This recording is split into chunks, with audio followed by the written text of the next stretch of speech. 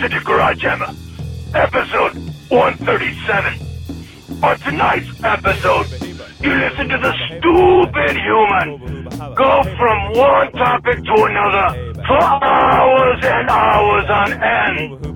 Well, some co-host we've never heard of doesn't keep them on track. Now, Watch it. I'm not certain what the fat manly's playing at, but if he thinks he's gonna let his idiot friends come on and do impressions of me introducing episode 137, they best have a little more respect than that for both me and the guests. And someone tell the fat manling, at least if he's gonna have someone call in, have him learn the lines. Stupid human. Stupid human. What is that? What is that? Just for pathetic.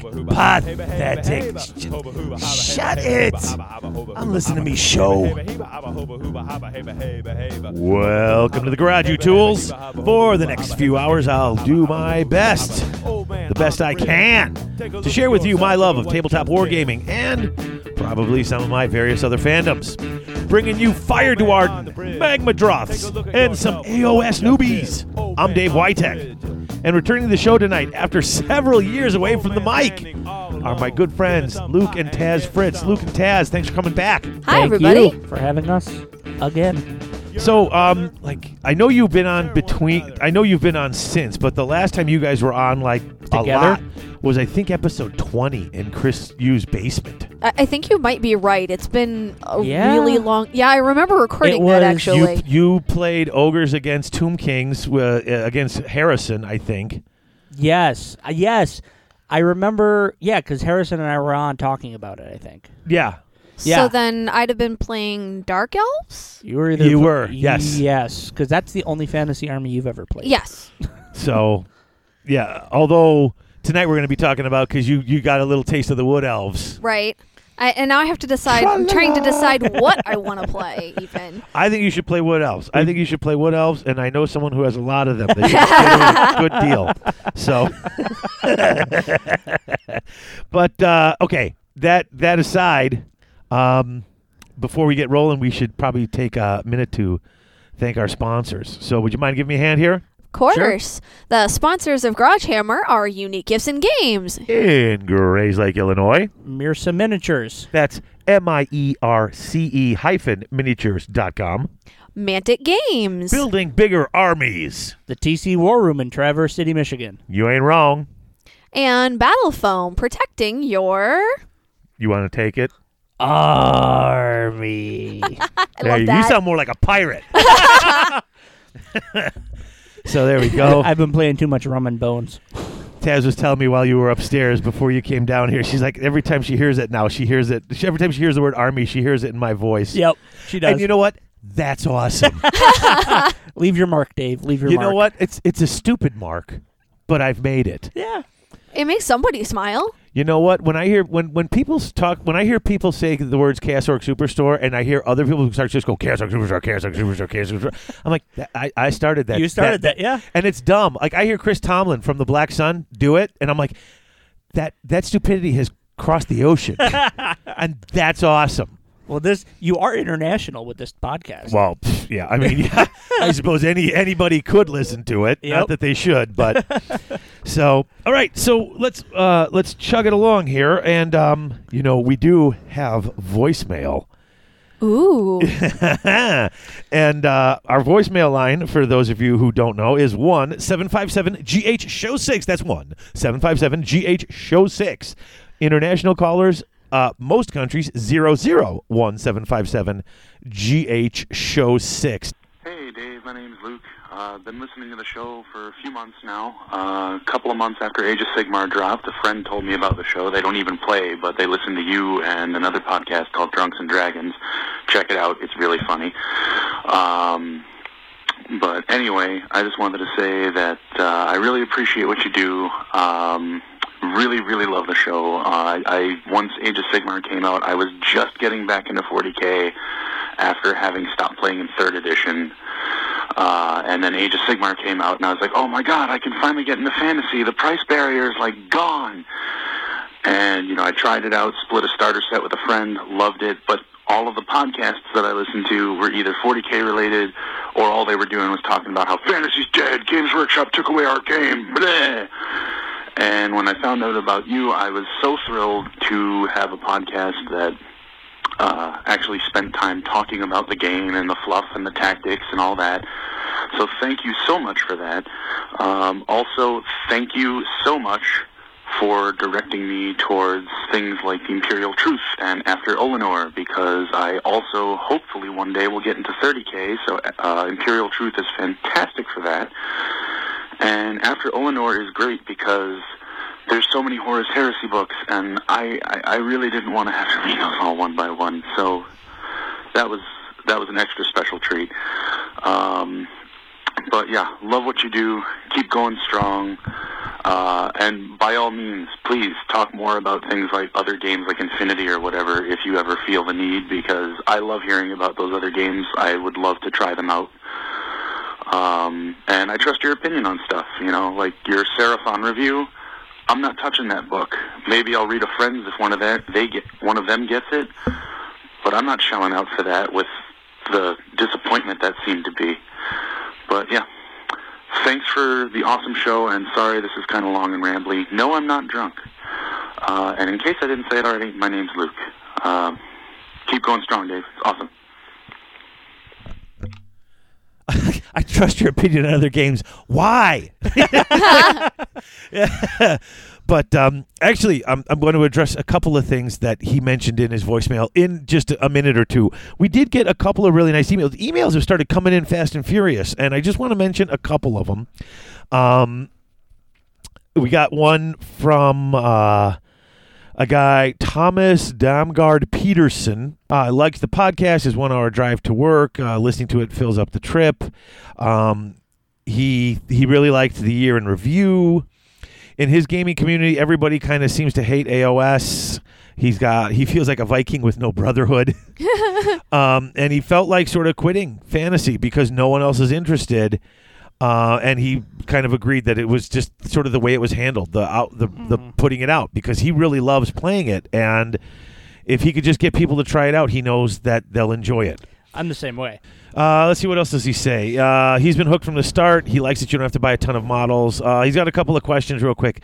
He wants to know what happens to the free peoples, or what my expectations are. The Bretonnians and Empire all have the free people keywords, and he's wondering what I think happens, what my expectations are. I'm not certain. I know a lot of people are complaining, saying they've been ignored. I don't think they've been ignored. They're obviously there. Sigmar's pulling from them to make Stormcast. Yeah. So they're there.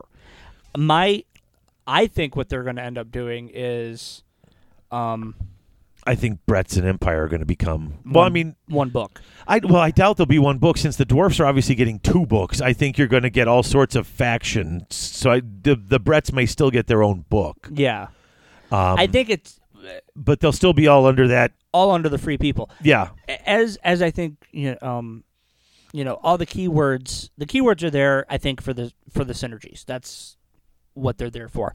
They're there for the synergies. So eventually you're going to have stuff as the newer books, Bretonnians, Empire, if they're even going to call it Empire anymore, or they may call it something else.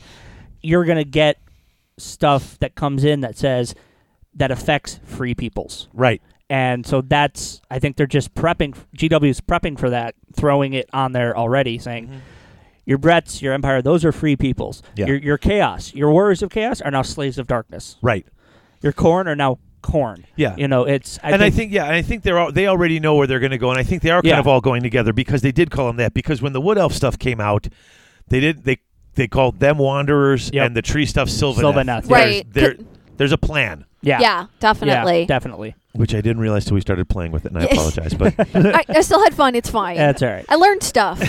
We all learned stuff on that one. We did. What else? Are the Beastmen dead? From my point of view, the Beastmen have always been neglected a bit. They've always been the underdogs, but now I look at their war scrolls and synergies. They're not bad at all. They can make an interesting army to play. I don't think they're dead. I think in the fluff, they're just, whenever you need some generic bad guy to throw out, just throw Beastmen out by the score. But there's so many of them. I think they're the lapdogs of Chaos. They're kind of the ones you pay to die first. That's Right. how I feel about them. Yeah, they're just and there's They're tons of them, and they've been in all the stories. There's just tons of Oh beastmen yeah, I showing was up. actually looking at War Scrolls the other night, and I was like, wow, a Doom Bull army would be phenomenal. You could the totally- Doom yeah. Bulls are amazing. So just an entire army of just Doom Bulls would be very, very, very cool, and Minotaurs I think would be kind of fun. Finally, last but not least, asked for help. He's had a hard time making his friends like AOS and try it out with them. If I was to give it a go, how would I pitch the idea? Like, how do you pitch AOS to your friends? What are the pros of the game? That's a rough question, because if you've got people who are already negative to it, it's kind of hard to pitch. Honestly, you got to pitch it through the scenarios. Yeah. And through, Oh, yeah. and through the other things. It's not. It's straight up battle line is gone. You've got to have a lot of terrain and a lot of that type of thing. And I always try to, like I said, I've got the independent pool choice document Yep. with me like all the time. I would say, you know what?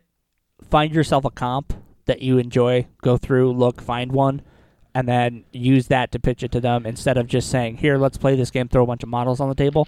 Because while that's cool, and to an extent that works, where just throw any old thing on the table, people need structure. I think that there's a structure that people crave when you're playing a game. Yep. You know, that's why there are rules and instructions that come in games.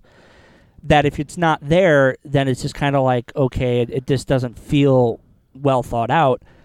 So that would be my suggestion: is find a comp that works, that you like, and then use that to talk to your friends about and go, here, look, we can play these scenarios, it's specific, and then say, let's try a campaign. Let's string all these together and create a story out of it, which I think Age of Sigmar is very good at. Well, especially with the scenarios. I mean, like you said, putting stuff on the table and just marching across and killing each other doesn't work anymore. And I think with the way the new game, that Age of Sigmar plays now, that is not going to happen. Right. But looking at the way the game functions and the way everything plays, it is a simpler version of what we had before, but now you have the additional complications of, okay, you've got this primary objective and these multiple secondary objectives, and that changes how you play and what you do with when you play. And that's just one. That's just that Clash comp that That's we just played. Clash comp, Right. Now, yeah. if you go through the other books, they've got scenarios that don't have as many secondary scenarios. They might only have one or two scenarios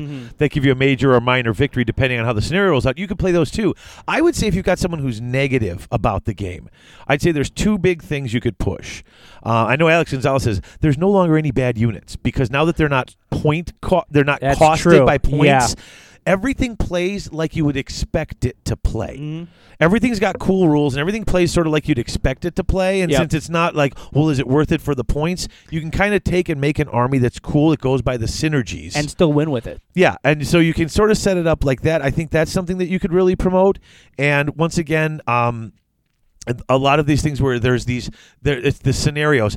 If they've looked at the 4 pages of rules and they say how much the 4 pages of rules suck, and this is something that I pointed out. I forget who I was talking to. It might have been Rotor. It's probably Rotor, because I talk to him pretty much more than I talk to anybody.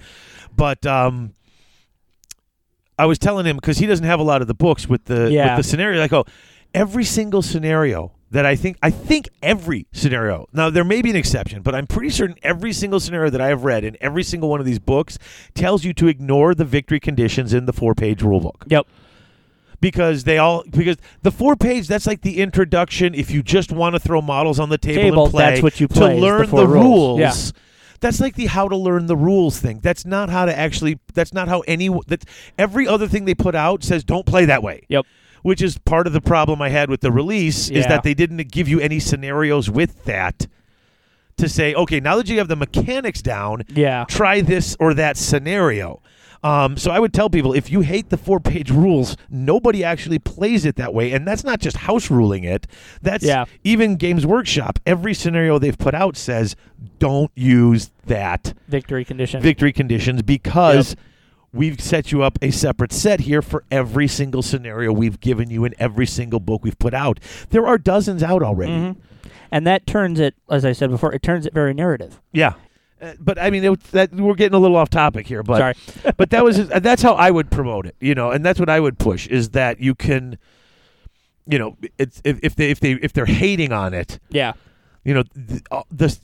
Go with the scenarios, go with the synergies, go with the fun of building the list, try to take the pool choices and stuff like that. And I would focus on the idea that, dude, the scenarios actually completely walk away from half of what's on that 4-page rule set. And just give it a try. The more I play it, the more fun I have. And especially with our game, which you're going to find out later, the fact that when that one unit finally was out of that combat, because when things got pulled, they were far enough out, and it was like, well, now they can completely disengage and they can run over here and they can start actually blocking, and you had actually finally retreating from combats and doing things. Like, this is so much fun. Yeah. It's so different from anything we've been playing. Absolutely. Strategic withdrawals. I mean, that's something that was always missing from fantasy. And being able to pull away if you had to. And not just that we can do it, but that we were doing it and that we were using it as a tactic and a strategy. So it's like playing in a way different than we had been. Yeah. So it's very new. You just got to tell them, listen, just forget what you know. Try it. It's different. Try it. So, all right, let's try to keep moving along here because we're running long. Okay. Another letter from a guy named Dave. He's been in the hobby since '92. They were playing 4th edition, High Elves and Greenskins. They pretty much played that. They branched out after 8th edition and started listening to podcasts, joined a gaming group, and he wanted us to know, and this is one of the things, I'm bringing up this letter for a specific reason. He lives in the Midlands, UK, and the AOS in his area is thriving. His local club, and I hope I pronounced this correctly, the Cheltenham War Chiefs, have fully embraced the new edition. 4 of their members wrote their own comp very early, and they're running a league using it. They have 6 to 7 games of AOS being played every week. Nice. And it's currently more popular than 8th edition was in their group. Some members were reluctant to embrace it early on, but their enthusiasm has brought them around too. And now they're about to host their first AOS tournament, a one-dayer using the South Coast GT pack. In conclusion, as an AOS player, I'm lucky to have a club that has really bought into their new game. They're loving it. P.S. Keep up the great content, Dave, and co-hosts of all their AOS podcast subscription. Oh, mine is the one he looks forward to the most. Excellent. So thank you, Dave. And I bring that one up because, hey, guys, seriously, I've gotten some texts and tweets from people. If your gaming group in a certain area is really doing well, I'd love to know about it. If you were a new gaming group, if you came here from a different game, if you came from 40K, or if you came through after Ulanor or one of those other shows, and you got a new gaming group together, and you guys are starting to play. I got a message from someone said they're from East Dundee, and they've been playing from his gaming group over in East Dundee, and they're starting, which is about an hour from here, and they're starting to play a bunch. That's awesome. I'd love to know about it. I would love to tell people about it. I just think it's great to hear all these groups popping up and people really embracing Age of Sigmar starting to play. Yeah. Well, and I mean, it's community. We want gaming community. Exactly.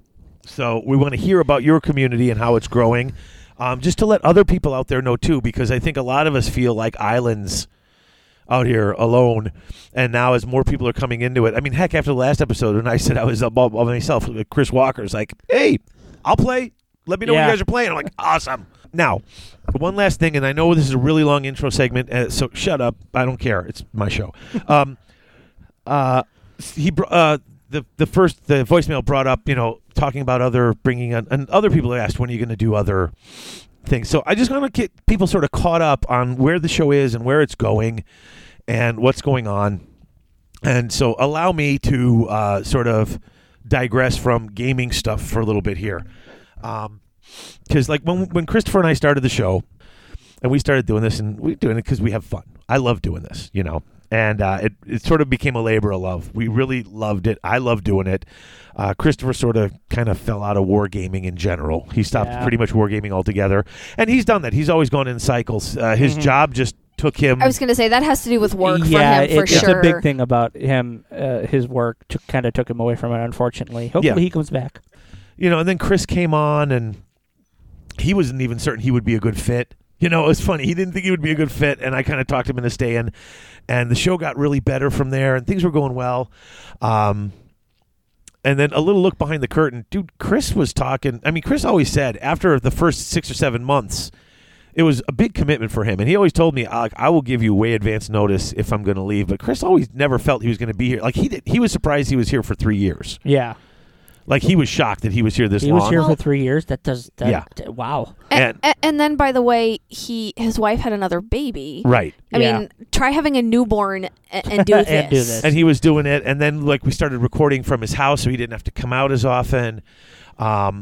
He basically told me when Kane came out, he's like, you start looking for a Yeah. So I knew he was going to go at that point.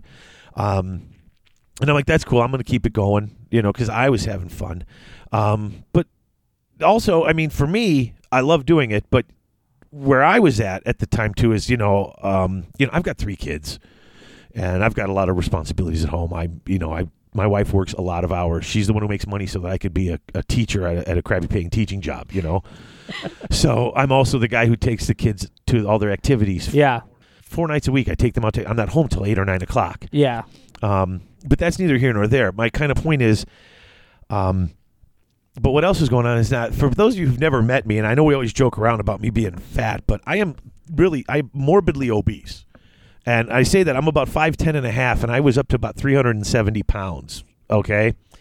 And I was having a lot of trouble. Like, I was in and out of the doctor's office, like, every couple of weeks. Like, I was in and out of the hospital getting checked up for stuff. And, they thought I have heart problems, basically, which is, was not good. And then all the stress compounding with all this other stuff was getting bad. Like, they literally thought I had a heart attack. They put me in the hospital. And it turned out I didn't. And Taz is looking at me funny because she didn't. This is the first year hearing about this. But when I made that announcement on the show, when Chris was leaving, and I said, look, I'm cutting out the Garage Gamers. I'm cutting out the extra stuff. You may have noticed the show is not as tightly edited as it was anymore because right now, as long as there's no F-bombs or we're not going way off topic, I just edit out into the commercials. And that's what we're doing because I love doing the show and I love spending time with the listeners and doing stuff. But I've only so much time in the day to do this. After Eleanor has taken the biggest hit because they gave me 2 makeup literature classes, and I literally have, I'm reading 4 books right now. I have to read a book from my 9th grade lit class. I'm reading a book from my 10th grade lit class, keeping ahead of them. I'm reading the books that come out for Age of Sigmar, and I'm trying to read After Eleanor. It's a madhouse right now. And the stress levels got pretty high, and so that's why I cut out a lot of the Garage Gamers and the extra stuff. So if people think that I'm not doing this other stuff because I don't care about the other games or because of this or that or that, I have to focus. But, I mean, that's just so people know that's where we're at. Because I always joke around. I was joking around the road and saying, I was getting some hate mail when we stayed with AOS. And, people were upset about this, that, and the other. And, I got people complaining because Games Workshop sent us free stuff and this, that, and the other. And so this is a long lead into, this is why, guys, that I'm not doing a lot of extra. And I just want people to know it because, I joked around the other episode and said, people are asking why I'm going to do this and I'm not doing extras. And if you don't like it, too bad. I'm not, if you want to get mad at me, just, I don't want to hear it. I guess that upset a couple of people because I got this. And so I just go ahead and shut down. I'm just going to read this one thing. And I want to read this because just so you guys kind of know where I'm coming from, why I'm bringing this up. Because I just felt this was worth, I don't know. I just want you, okay, I'm just going to read this and get it over with. Someone named Roger Waters. I don't know him. I don't know if any of you guys know him. I don't think he's the ex-bass player from Pink Floyd, but he wrote this to me, and so I just felt, hey, I'm just gonna let everyone know exactly where I'm at, so I don't have to probably deal with this anymore. So, Dave, I don't usually write to podcasts, but I've listened for a long time, and after this Seraphon nonsense from you and GW, I needed to tell you some things. First, a little background is in order, since I've listened a long time and I've watched your show grow and change. I've been listening since around episode 12 and always liked that Chris and you were not tournament focused but still wanted to win and get better at the game. You were garage gamers, but wanted to be the best players you could be without being that guy. I admit I was a Christopher guy since he was the tactically astute one, while you were the self-proclaimed color commentator and fluffy guy. So when Chris left, I really didn't think the show was going to continue to be any good. I was sad he left, but it was obvious for a while he wasn't enjoying the game. Tactically in 8th, and it was just as obvious that you didn't really care about that. When you announced that Chris Yu was your new co-host, I was hopeful. He was eventually a good fit once he found his footing and reined you in.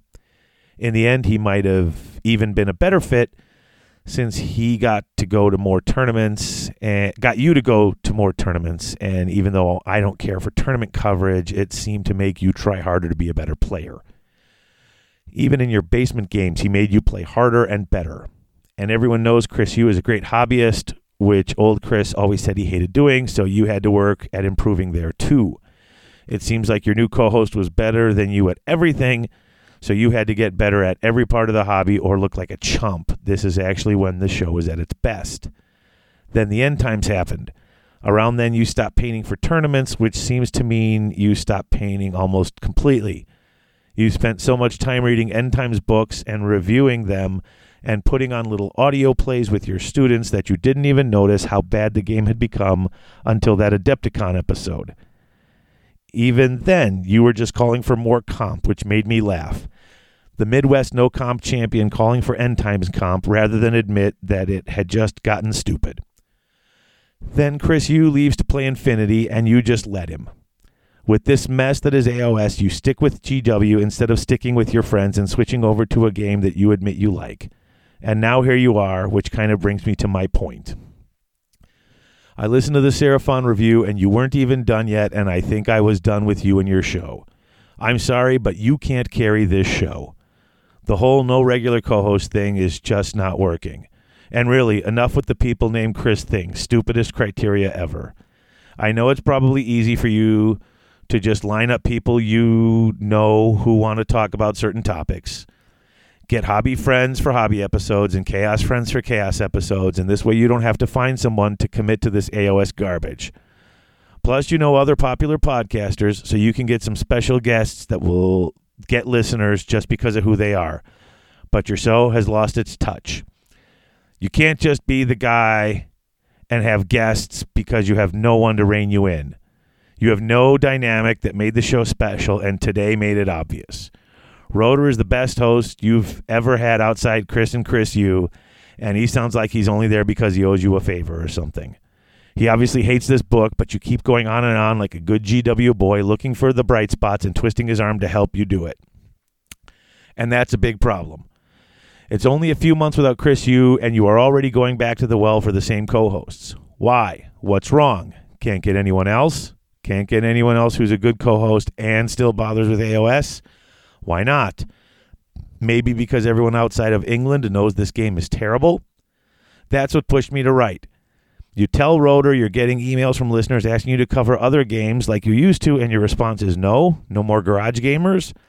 First, you told us Garage Gamer was going away because you didn't have time for extra episodes, but that you'd rather put other things you liked in the regular episodes.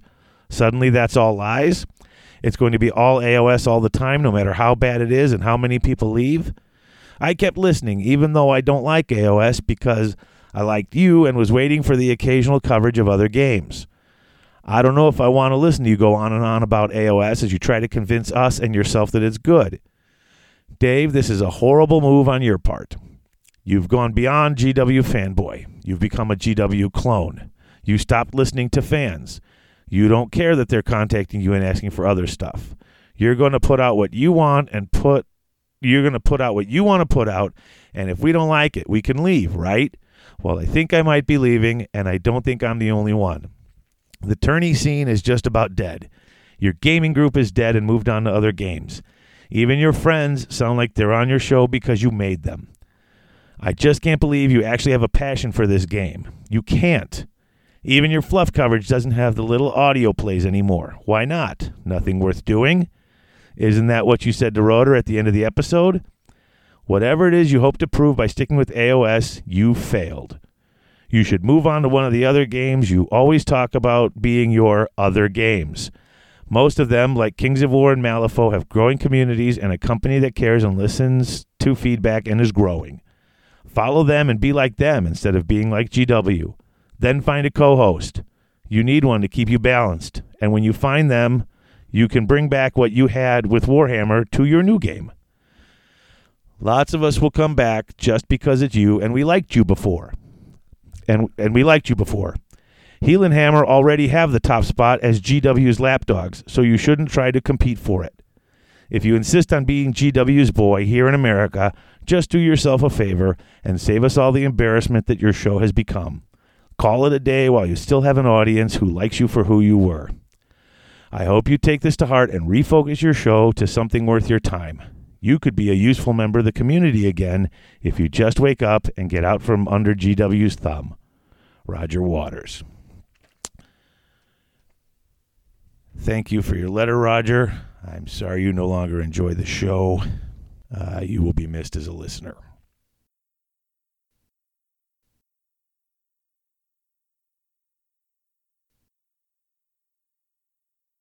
Chaos Orc Superstore. Chaos Orc Superstore. That's right, folks. Chaos Orc Superstore, your one-stop shop for all your hobby gaming needs. They've not only got current and classic GW releases, Chess X Dice, and Vallejo paints, but now they're also carrying Mantic, Infinity, Flames of War, Privateer Press, Soda Pop, Dark Age, and other assorted board and miniature-based games. They usually ship within 24 hours, and the model in the picture is the model they ship to you, because at Chaos Orc Superstore, what you see is what you get. Chaos Orc Superstore.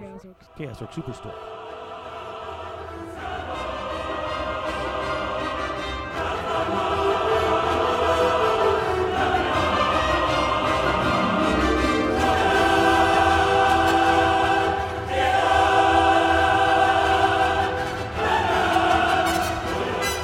And we're back. We are back. Okay, so the first segment was like 40 minutes, and it's usually like 18, so I apologize. But we'll keep the next couple of segments a little shorter, not to save on time, but I talk just a lot. I'm sorry. No, we got a lot of cool, people sending us stuff. Hey, I'm listening. Hey, we got a new group going. Hey, we got this, we got that, and the voicemails and stuff. And I'm loving it. I'm loving hearing people saying, "Hey, we got new groups starting up out here." I think it's awesome. So I'm new blood. Super excited.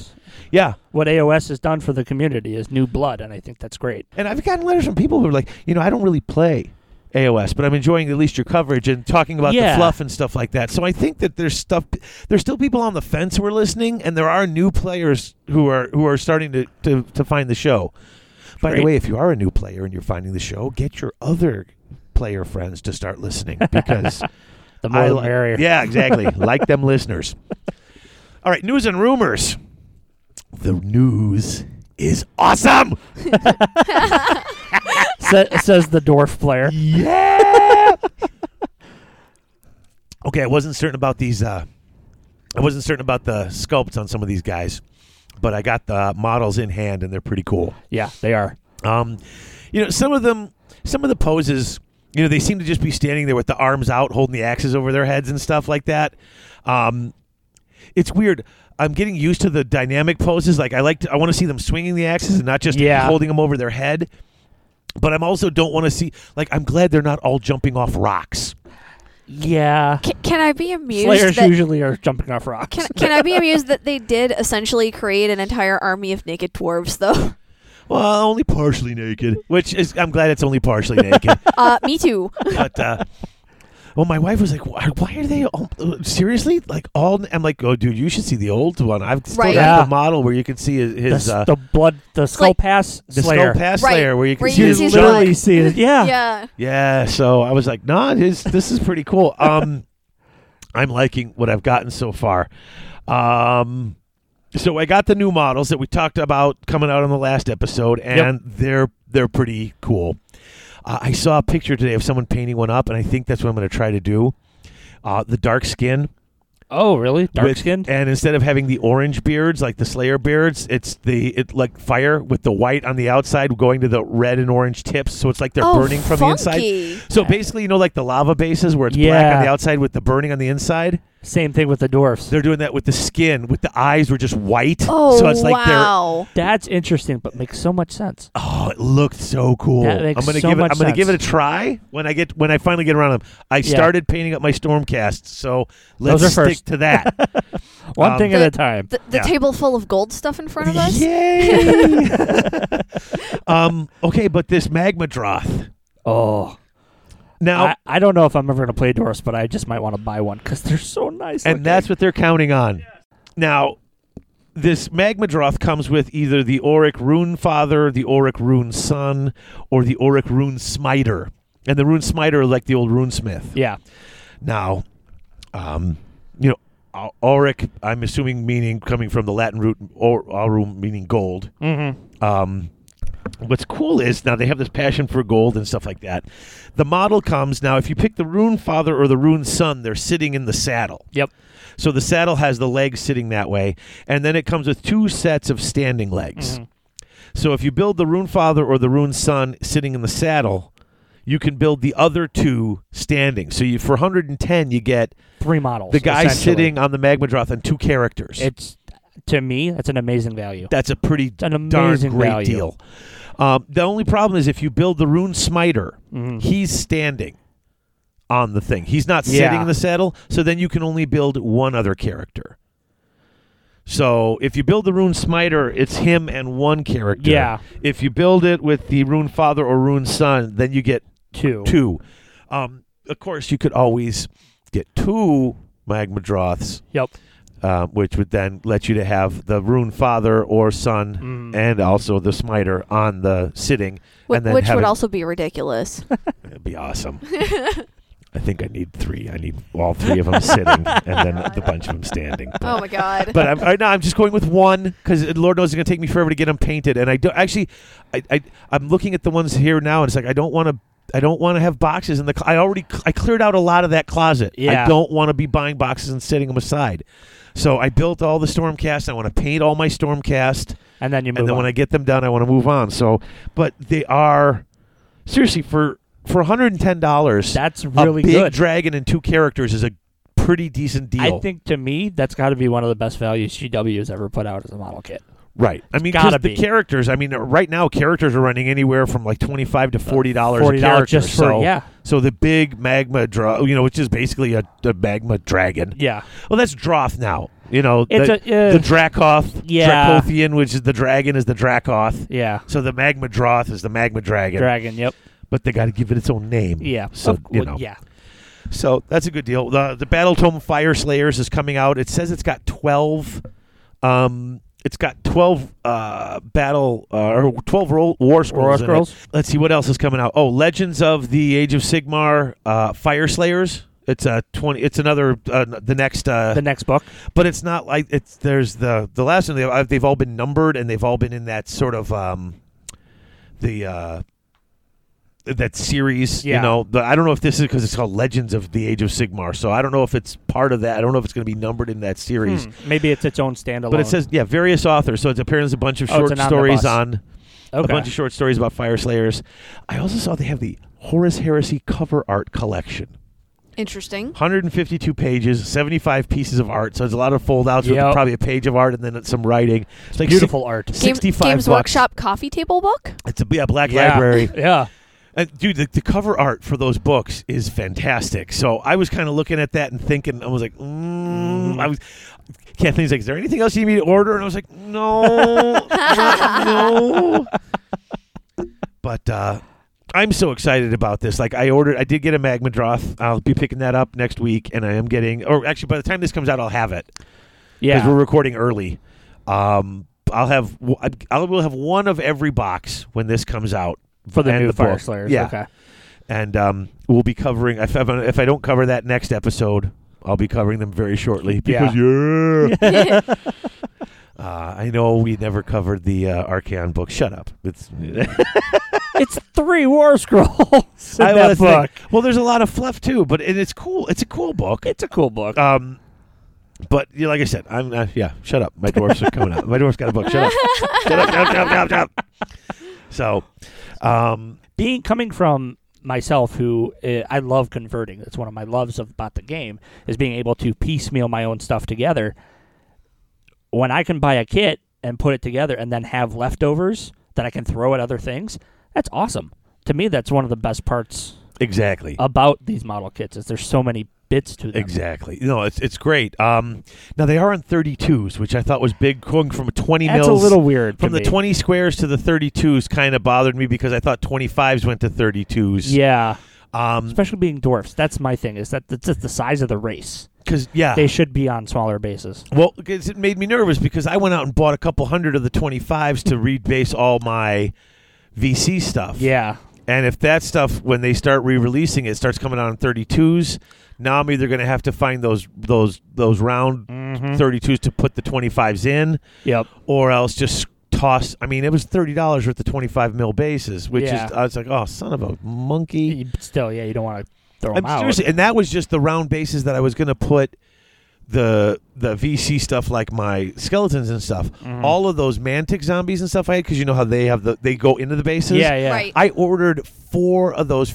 I ordered 200 of the Mantic bases. Wow. So I spent about $50 on 25 mil round bases. Yeah. If nobody uses 25 mil round bases, that's like a box of models I could have bought. And I know it seems kind of silly. I bought 400 bases. That's a box of models. Seem silly at all. But no, that's a box of models, and I'll be annoyed.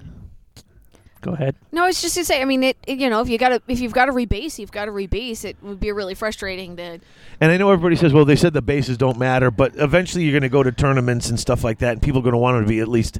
Well, and here's the thing, when GW releases their models, I still am of the belief that once everything is out on round bases, that the base size is going to matter. Like it's going to be like it needs to be the base size it's released on. And the other problem is, if you're not ranking anything anymore, the corners of the square bases get in the flippin' way. They do. Yeah. They do. Exactly, they do. I've been there's actually a website that somebody came up with that they actually, as soon as Age of Sigmar came out, they put out a PDF that shows every square base model and what the alternate round base size would be. Well, based on kind of what they did with these, because the 25, the old Marauders were on 25s, they went to 32s. They went to 32s, yeah. So you assume the 20s would go to 25s. Yep. But now all the dwarfs are on 20s, and now they're on 32s. Yeah. So it's like, well, wait a minute. Yeah.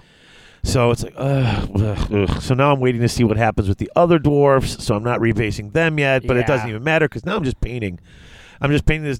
That's another nice thing about painting the Sigmars. Stormcast. You know they're all in the right because they base. came out. Yeah, they came on. You know these. where? Yeah. Well, because I still would love to do the dwarf. I still want. I mean, I was working those custom bases for the dwarfs. Yeah. And if I could get I could find 25 mils and do the same thing I did with those 20 square with the square ones. And they were nice. I can find a 25 mil round and do the same thing. I don't have a 32 mil round that way, and I'm not going to spend. I mean, it took me a month to make enough of them. Cast them, sculpt them, make the molds to be able to make them. I spent a month on that, just getting the molds done. Well, I have like 1 unit's worth of stupid bases done, and then it was like then they went round, and could you put them in the middle of the 32 and then like grass around it? Yeah, but I don't want them on a little. Like the whole point was I wanted them to be like actual base. Yeah, I wanted the whole base to be that thing. Yeah, because then again, green stuff. Now it's a hill. Yeah. Well, I mean, who knows now? Because I also want to see when the book comes out. Because before I wanted it to be that old, everything's going to be perfectly clean, and the dwarfs coming out of their beautiful, the Carrack with all the, with all the perfect stone, everything looked nice and clean. But now who knows where they're going to be? Exactly. So, I don't know. So, but that's it for the news of what's out and what's coming out. It seems to be all Fire Slayers. I'm not certain what's next, although we have heard. It's going to be next quarter. Should be the other half of the dwarves. The dwarves, yeah. So a couple of months in between there, we'll probably see some 40K, and hopefully the next new chaos for 40K. If you look in the White Dwarf on the back, it says next month, all sorts of new chaos for 40K. Yeah, I'm excited. I'm not gonna. She'll kill me if I say I'm gonna get back into 40K, but We've had this conversation. How many times have you played 40K? Not enough to justify Not that enough army. to justify a new army, and I've done it. I've bought 40K stuff. It sits. I never get it done. I resell it, and it just A listener gave me a great deal on an orc army for 40K, like the first year Yeah. of the show, and it's still not built and painted yet, but I still have it because I love that army. And I've still got it, and I've never sold it, and I haven't sold it off or gotten rid of it because I've still got it because it's like one of the, if I ever do get into 40K, yeah. I want to build and paint that Yep. greenskin army Right. together. If But I ever get back into 40K, ever, I'm not saying I'm going to, but if I ever do, I'm probably going to go back to Chaos because that was my first love. That was the first my army you first started with. 40K Yeah, army was a Chaos Nice. army. So I remember that army. It stabbed me. yes, multiple was times. pointy It was things. pointy. it's very pointy. Yeah. So, all right. You know what? It's been about 20 minutes. Let's take another break. I know it's a shorter break, and then when we come back, we'll come back with the Toolbox, brought to you by Chaos Orc Superstore. Chaos Orc Superstore. Chaos Arc Superstar. There we go. All right. We'll be back.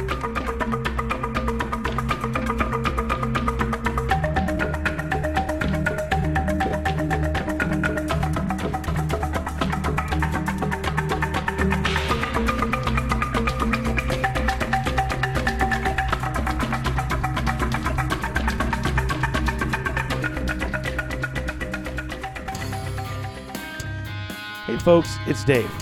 Are you looking for that special model to add to your army? A monstrous creature or maybe a character model?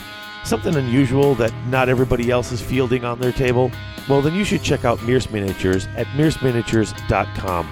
Their Darklands line is full of some of the most fantastic creature models you'll ever see. And with the success of their recent Kickstarter, those models will be perfect for you to play in their forthcoming Darklands game. So whether you're looking for a new skirmish level game to play with lots of cool monstrous creatures, or you're just looking for that extra special model to add to your existing games line, Mears Miniatures is really worth your time. Check them out at mears-miniatures.com, and seriously guys, you'll be glad you did.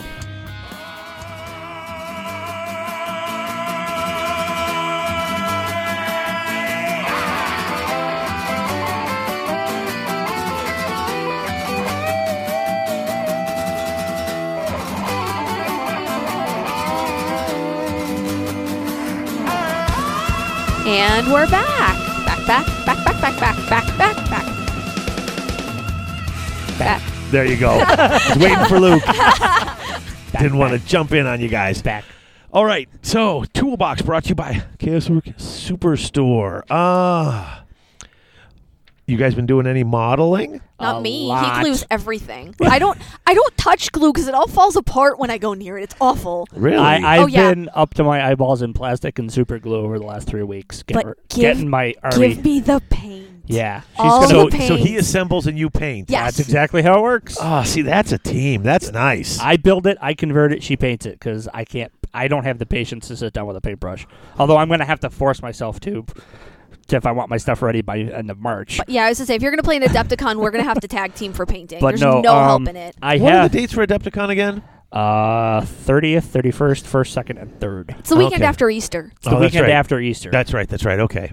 I've been doing a lot of building of my Bloodbound Chaos army. I'm aligning Bloodbound with Warriors. Of course. As That my makes two. sense. It makes sense. I didn't scratch built it, but I converted a Kit Chaos. bash. I think we call it a kit bash. I kit bash most of my stuff. I don't really do a lot of customs, but I kit bashed. I'm no good at either, so.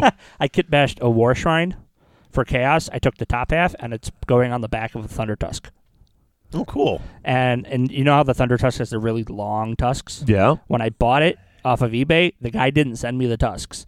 Oh. So, but luckily, I actually had 2 smaller horns from a Chaos Chariot, so he's got small horns instead of long horns, which is actually looks really It cool. does with look the really small- cool. So It he's came more of out a nice. rumble tusk. He's more of a rumble tusk, but there you go. yeah, he's a rumble tusk. But I'm gonna put the shrine's gonna go on the back of him, and I'm gonna chain it all together. And That's the model you did the green stuff on the fur for. yes, because I also didn't get the ogre shields to put on his shoulders, so he had 2 gaping holes in his shoulders. So I just slapped some green stuff on, and made it So look the guy like just sent fur. you a partial kit? That's lame. Well, he didn't send me a partial kit. I bought it as a bit. I bought the Thunder Tusk body Oh, okay. and the head separate, but it was missing a few pieces. Oh, okay. So, but it's neither here nor there. I didn't pay full price for it, so I'm okay. But that, and then currently, what I'm currently working on, I started working on last night because on Friday I finally got my Hell Cannons. Yay! In the mail. Is I'm scratch converting my Hell Cannons, and I actually got the body of one of them done last night. I'm taking surprisingly, the only thing I'm using from the Hell Cannon is the barrel. Oh, jeez. Just the barrel. The body is a 40K Forge Fiend, and then I put legs, and I put all the legs from a Defiler or a Soul Grinder Oh, okay. on it. So kind of looks a little like a Scorpion, Cool. sort of. I'm not going to put a tail on it because that's where they're going to shovel into the... We were having this debate because just the way it sits, because I have it angled like a mortar. Oh, that's true. We did decide if you put a tail on it, then you'd have it to. doesn't sit right. Yeah. So... Okay. But that's pretty much what I've been working on. I scratch built my general was scratch built. I finished him a couple weeks ago, last week. So, but I've been doing a lot of building and priming, getting all of it primed and built. Nice. So, hopefully soon I can start painting it, and I'm just gonna paint it easy. You know, the one thing that's always kept me from painting armies is I have a very high... I see other people's stuff, and I'm like, oh, I could do that. Or I see how GW paints. You guys are both in the same camp when it comes to painting. You want it done so you can put it on the table and play it, and you don't exactly care if it's gorgeous and pretty. You just want it painted 3 colors so it functions. And that's kind of where I have to be, I feel. I mean, I've always been like, I want it to look really, really good. I want to win awards for it, but I know I'm never going to be that. I'm never going to be Johnny Hastings. Let's put it that way. Yeah, there you go. Yeah. But at this point, I'm to the point where I want an army to play. I want an army I can take to tournaments. If it's got 3 colors on it, that's good enough for me. I'm just going to slap some glaze and wash on them, hit some details, and then I'm going to be done because that's kind of where I have to be. And if I don't get a good appearance score, I don't get a good appearance score, and I'll just go for general at a tournament if I have to. If I go for anything, which I don't really care. I see. But Makes sense. that's kind of where I've been at toolbox-wise. It's only been 7 days since we recorded the last show, so I didn't get much done. We did have... Now, it's been cold here, and I wanted to get the rest of my Stormcasts primed. Yeah. So we had one day where it was quote-unquote warm. It got to 45. Yep. So I went out there. Everything I had was warm. The can of spray primer, the models were all in here and warm. I ran outside and primed everything in like 10 minutes. Now, quick, just holding it up with the latex glove on and spraying it and getting Yep. done. 10 minutes. It's weird. They're not as shiny. No, they're not. It's funny because I don't know that I would describe it as... Some people said to get that dusty look, and I don't know that it looks dusty, but it's weird. It's just not as shiny. Yeah. Now, it's still covered evenly. There's no globs. There's no anything. It's just not as shiny, and I don't know how the cold did that.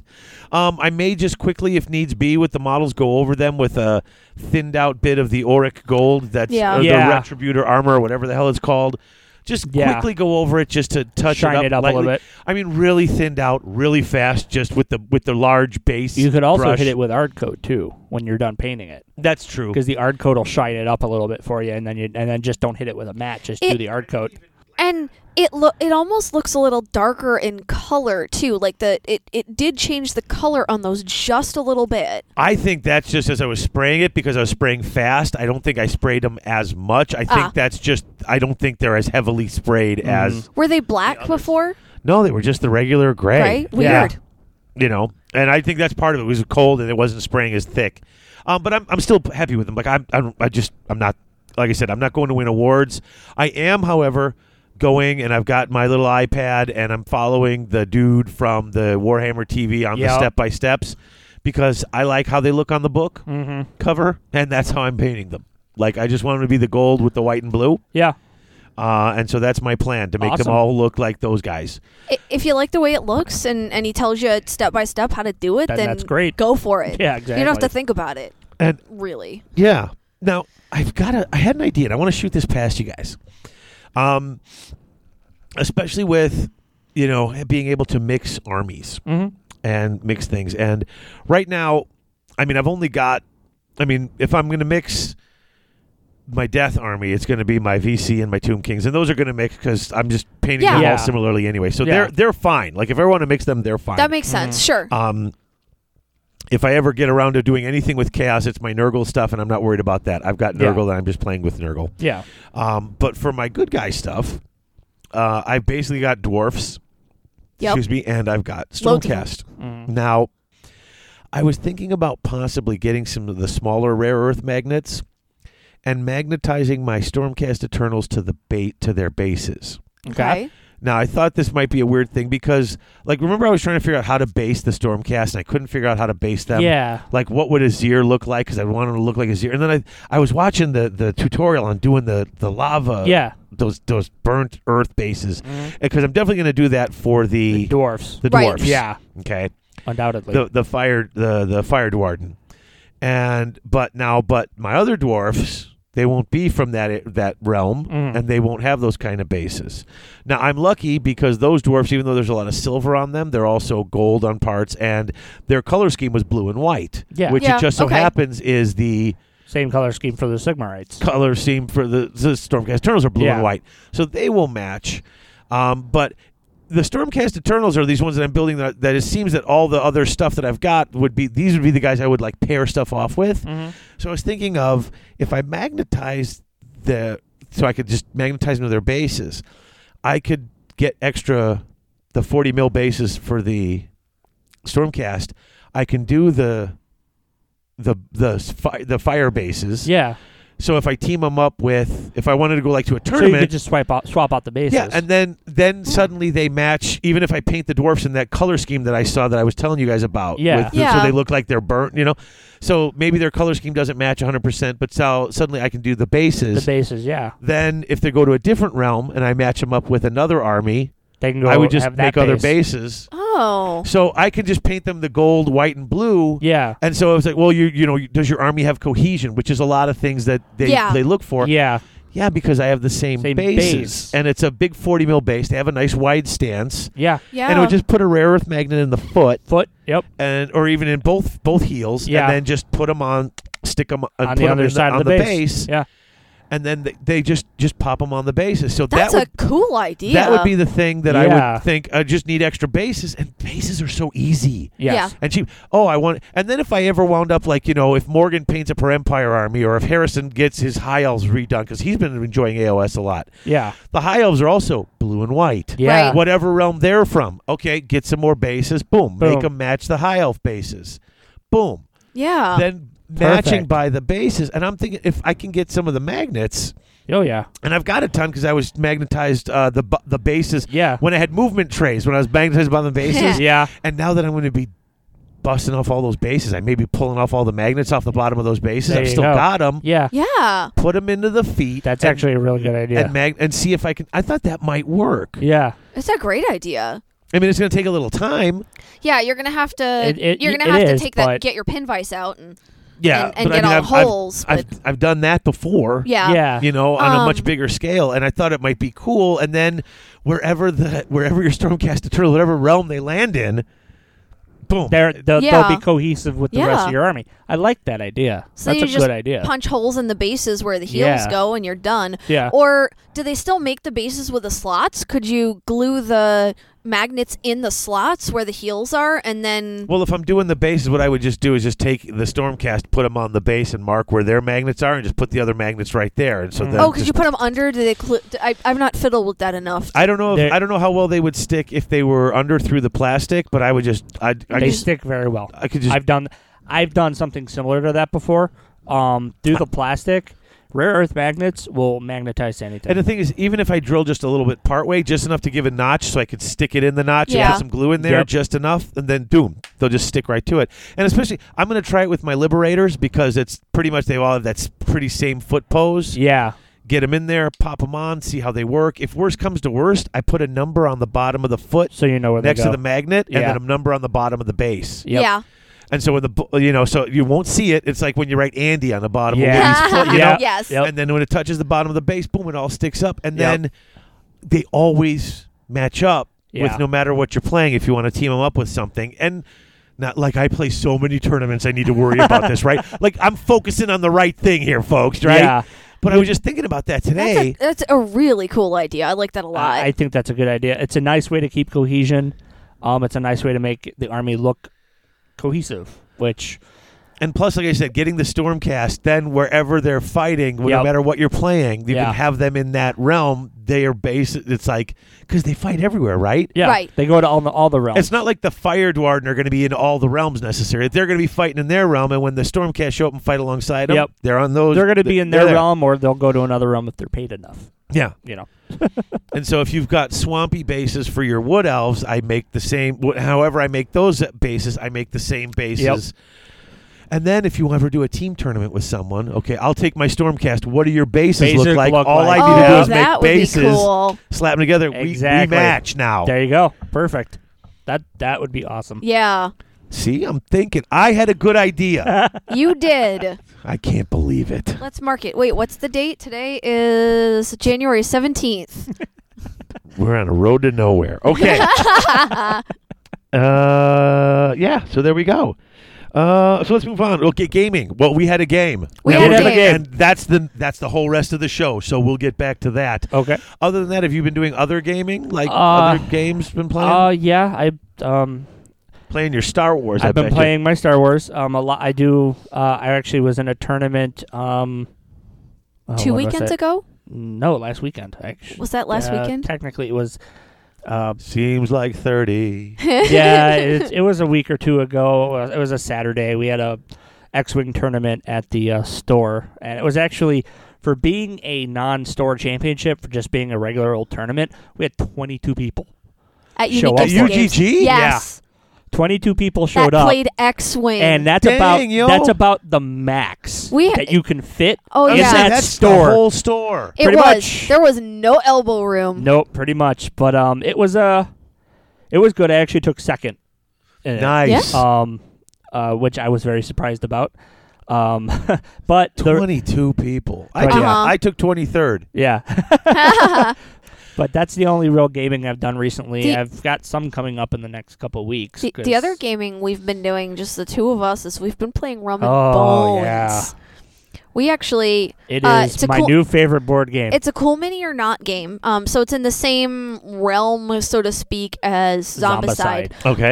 But it's a broadside style pirate game with miniatures. Oh, okay. I've seen Rum and Yep. Bones. Now I knew the name. Once you said Yeah. it, now I So know what it is. We picked that up a while ago, and Luke has been jonesing hardcore on it. So we've been I'm actually playing a tournament of that Friday night at Adepticon. So Nice. yeah, so we've picked up all the expansions. Funny enough, actually on New Year's Eve, That we was our looked New Year's. we looked at each other like, "Are we going anywhere? We're not going anywhere." Like, do you want to play board games? Like, yeah, let's play board games. So we pulled out Rum and Bones, and we played our pirate game, and we watched Pirates of the Caribbean on New Year's Eve. Now, okay, let's wrap this up and get to our next commercial break. Do you guys have anything that really stands out you wanted to mention? Movies, TV, books, anything that just sticks out? Any geek I have- fandom stuff? I'll say I have another new favorite board game aside from Rum and Oh, Bones. go ahead. Have you found Mysterium yet? I have not. So this is my the other game that I'm so crazy over. It's like a combination between Clue and Dixit. Okay. So you have one player that plays as the ghost, and then everybody else play as psychics. Oh, we played this. We played this at the Halloween thing at UGG. Yeah. Yes. Oh, This that was- game's fun. Yeah, so yep. we've played a couple more times since then. So what happens is whoever is playing the ghost, and since it's my game and I've played the most, I've been the one that plays the ghost the most, has these bizarre Dixit-like cards where they just have these totally random scenes on them. And you as the ghost are giving these vision cards to the other people playing as psychics and trying to tell them who killed you and where and with what. So there's the clue part of it. And I gotta tell you, everyone that's played with me has then turned around and played as the ghost and gone, holy crap, this is a lot harder than it looks. Oh, it's not No, easy. it's No. not easy at Yeah, all. I didn't think for a second that was hard. That was easy. I was watching you do it going, oh, no way. And there are several times when you're looking at your cards and you're looking at And there's sometimes when there's cards that are perfect for whatever it is, and you just hold and hold and hold that card until you get to that scene. There are other times when you're looking at the stuff in your hand and you just throw somebody a bunch of random crap and go, good luck, I don't know what the hell I'm going to do with this. But it's a ton of fun. We've played it with a handful of different people now, and I'm loving that game. Yeah, that was fun. That was really it was crazy, but it was fun. Yeah. I lost hard, but that was okay because it was just it was a weird game. Yep. All right, so let's see. What have I been doing for other? All right, have you guys watched any of this Expanse show on Sci-Fi? I have not. All right. No, not First episode, I'm like, okay, I have no idea what's going on, but I'll keep giving it a shot because I've heard good things. Took me till about the third episode, and I'm like, okay, now I'm seeing where these separate people are sort of stringing together and what's going on. Mm-hmm. I'm like, okay, this is kind of cool. Like, I'm not 100% certain what's going on, but it's kind of a neat show. Like, it's neat enough that I'm giving it a chance and I'm still watching it. Like, All right. 6-7 episodes in, and I'm like, okay, I want to know what happens. Yeah. Yeah. Like, now I've been hooked enough where it's like I'm not saying it's the best show. I'm not certain if it's a great show. But Yeah. it's interesting. It's interesting. I'm saying I want to know what happened. At this point now, I like, okay, I want to know what's going on. And for Sci-Fi, that's saying something because Yeah. they put out some decent shows, but they also put out some real crap. So, Yeah. Agreed. Agreed. so yeah. Other than that, that's where we're at. Were you going to chime in with something else, Luke? No. Okay. And I'm looking forward to going to see because I did see Hateful Eight, and I loved Hateful Eight. I really did. That.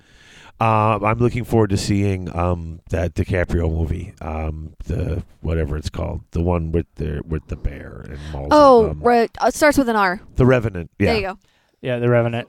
There is one thing I'm looking forward to, and that's Deadpool. That's my next Oh, I'm that's going to excited be for that, too. hysterical. Deadpool. You know what? Because what's his name is annoying as all get out, but I think That this is a was role that written is for him. actually he That's he Ryan will Reynolds, do well. isn't it? Ryan Yeah. Reynolds. Oh, yeah, Ryan Reynolds. All right, we've gone way too long now, and I hate myself for it. So we're going to take a break. We're going to come back, and we are going to talk all about the game we had, which was Taz's really just sort of randomly chosen and poorly put together from my Wood Elf, what I have left I can sell Wood Elves against Corn Bloodbound. Luke's Corn Bloodbound. So, folks, we'll be back in a minute, and we'll have that for you. Soy voz el corredor y yo te dije de 100. Welcome to the Hotel California. Such a lovely place. Such a lovely place. Welcome to the Hotel California. Such a lovely place. Such a lovely place.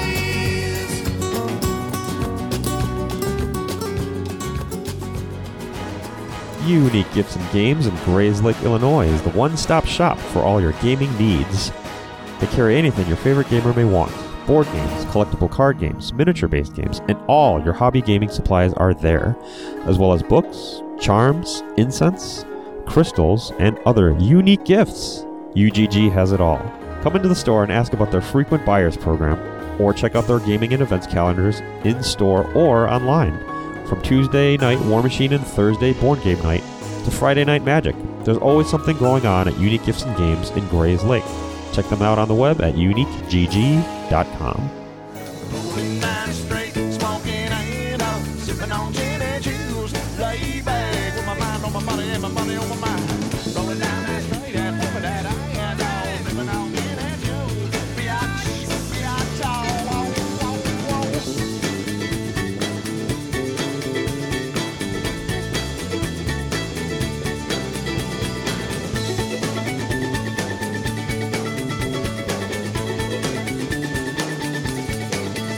And we are back. All right, folks. And so here we are. Main topic.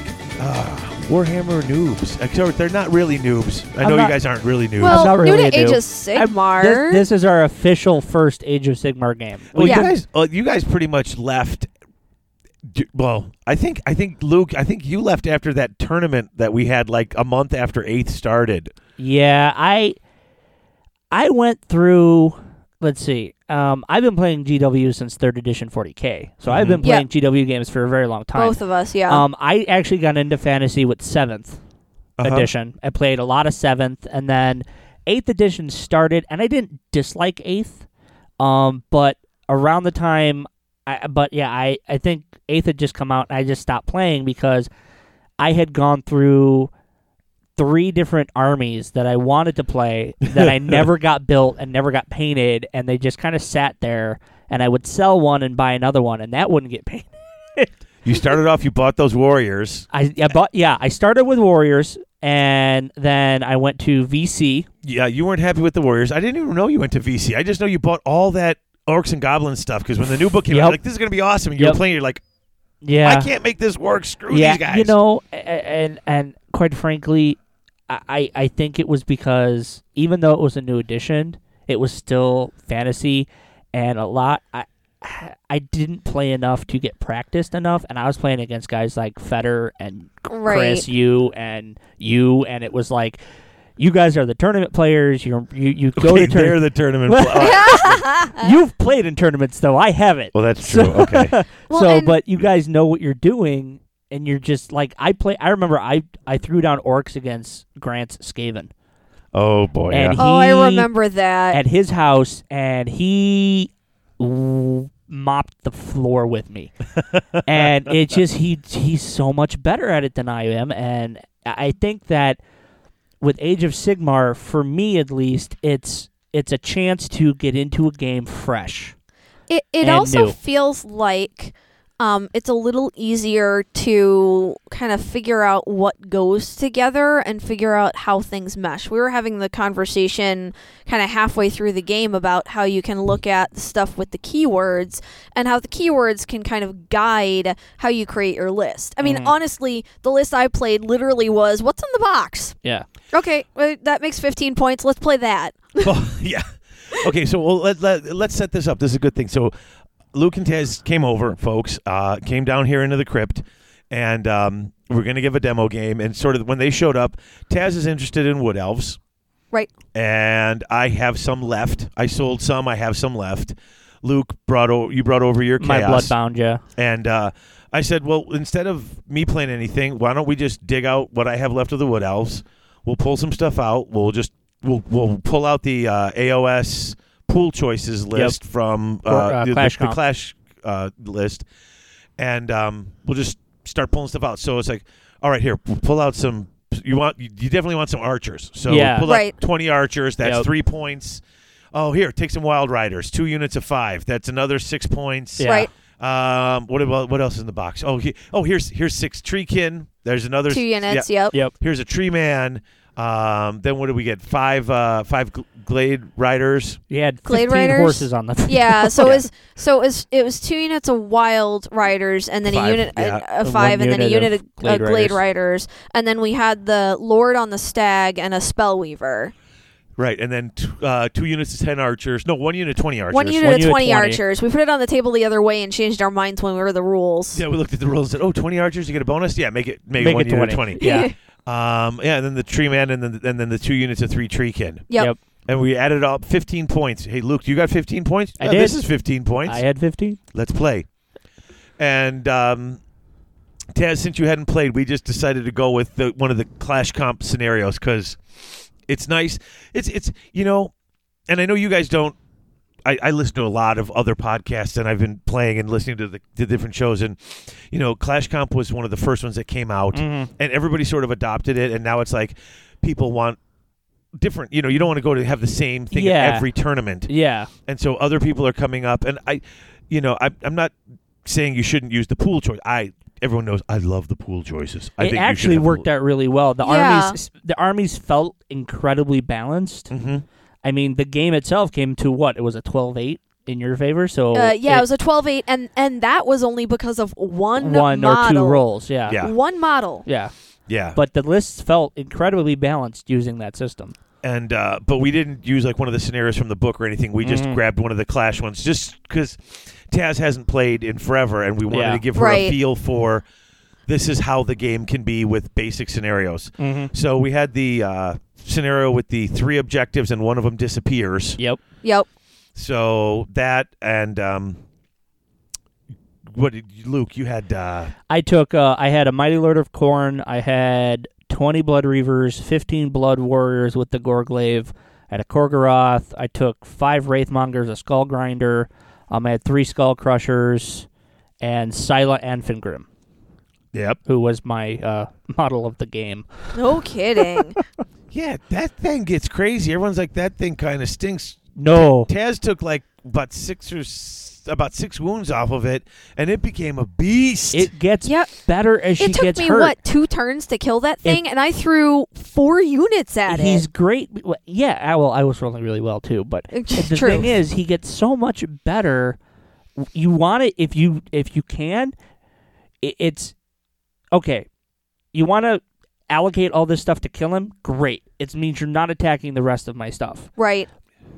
And you better kill him in one go, because if you don't, he's going to be worse when he gets to you. Oh, because yeah. he gets that plus whatever to his 2d6 roll. Because or his I attacks. threw...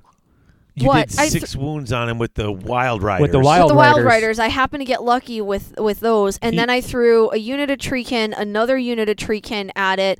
I threw my Lord. Well, he jumped over your he- tree. Oh yeah, no, he jumped over I my jumped- Treekin, And that was the whole reason when you put them there. I was like, okay.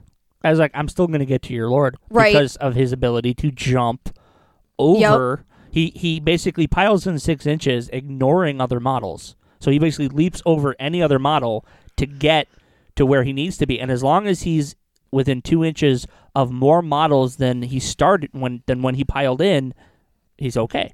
And that got me in range of your Lord, which then, unfortunately, I wasn't able to hurt your Lord that much with him, but my Lord got tangled up in that mess And and never couldn't- got out. exactly, and my Korgoroth finished him off. So. Yeah, you came over that beastly thing. What I think is cool is, there's a definitely a way to get set up your list, which we didn't use any sort of real list building. We just took what Right. you had and threw it on the table as a learning experience.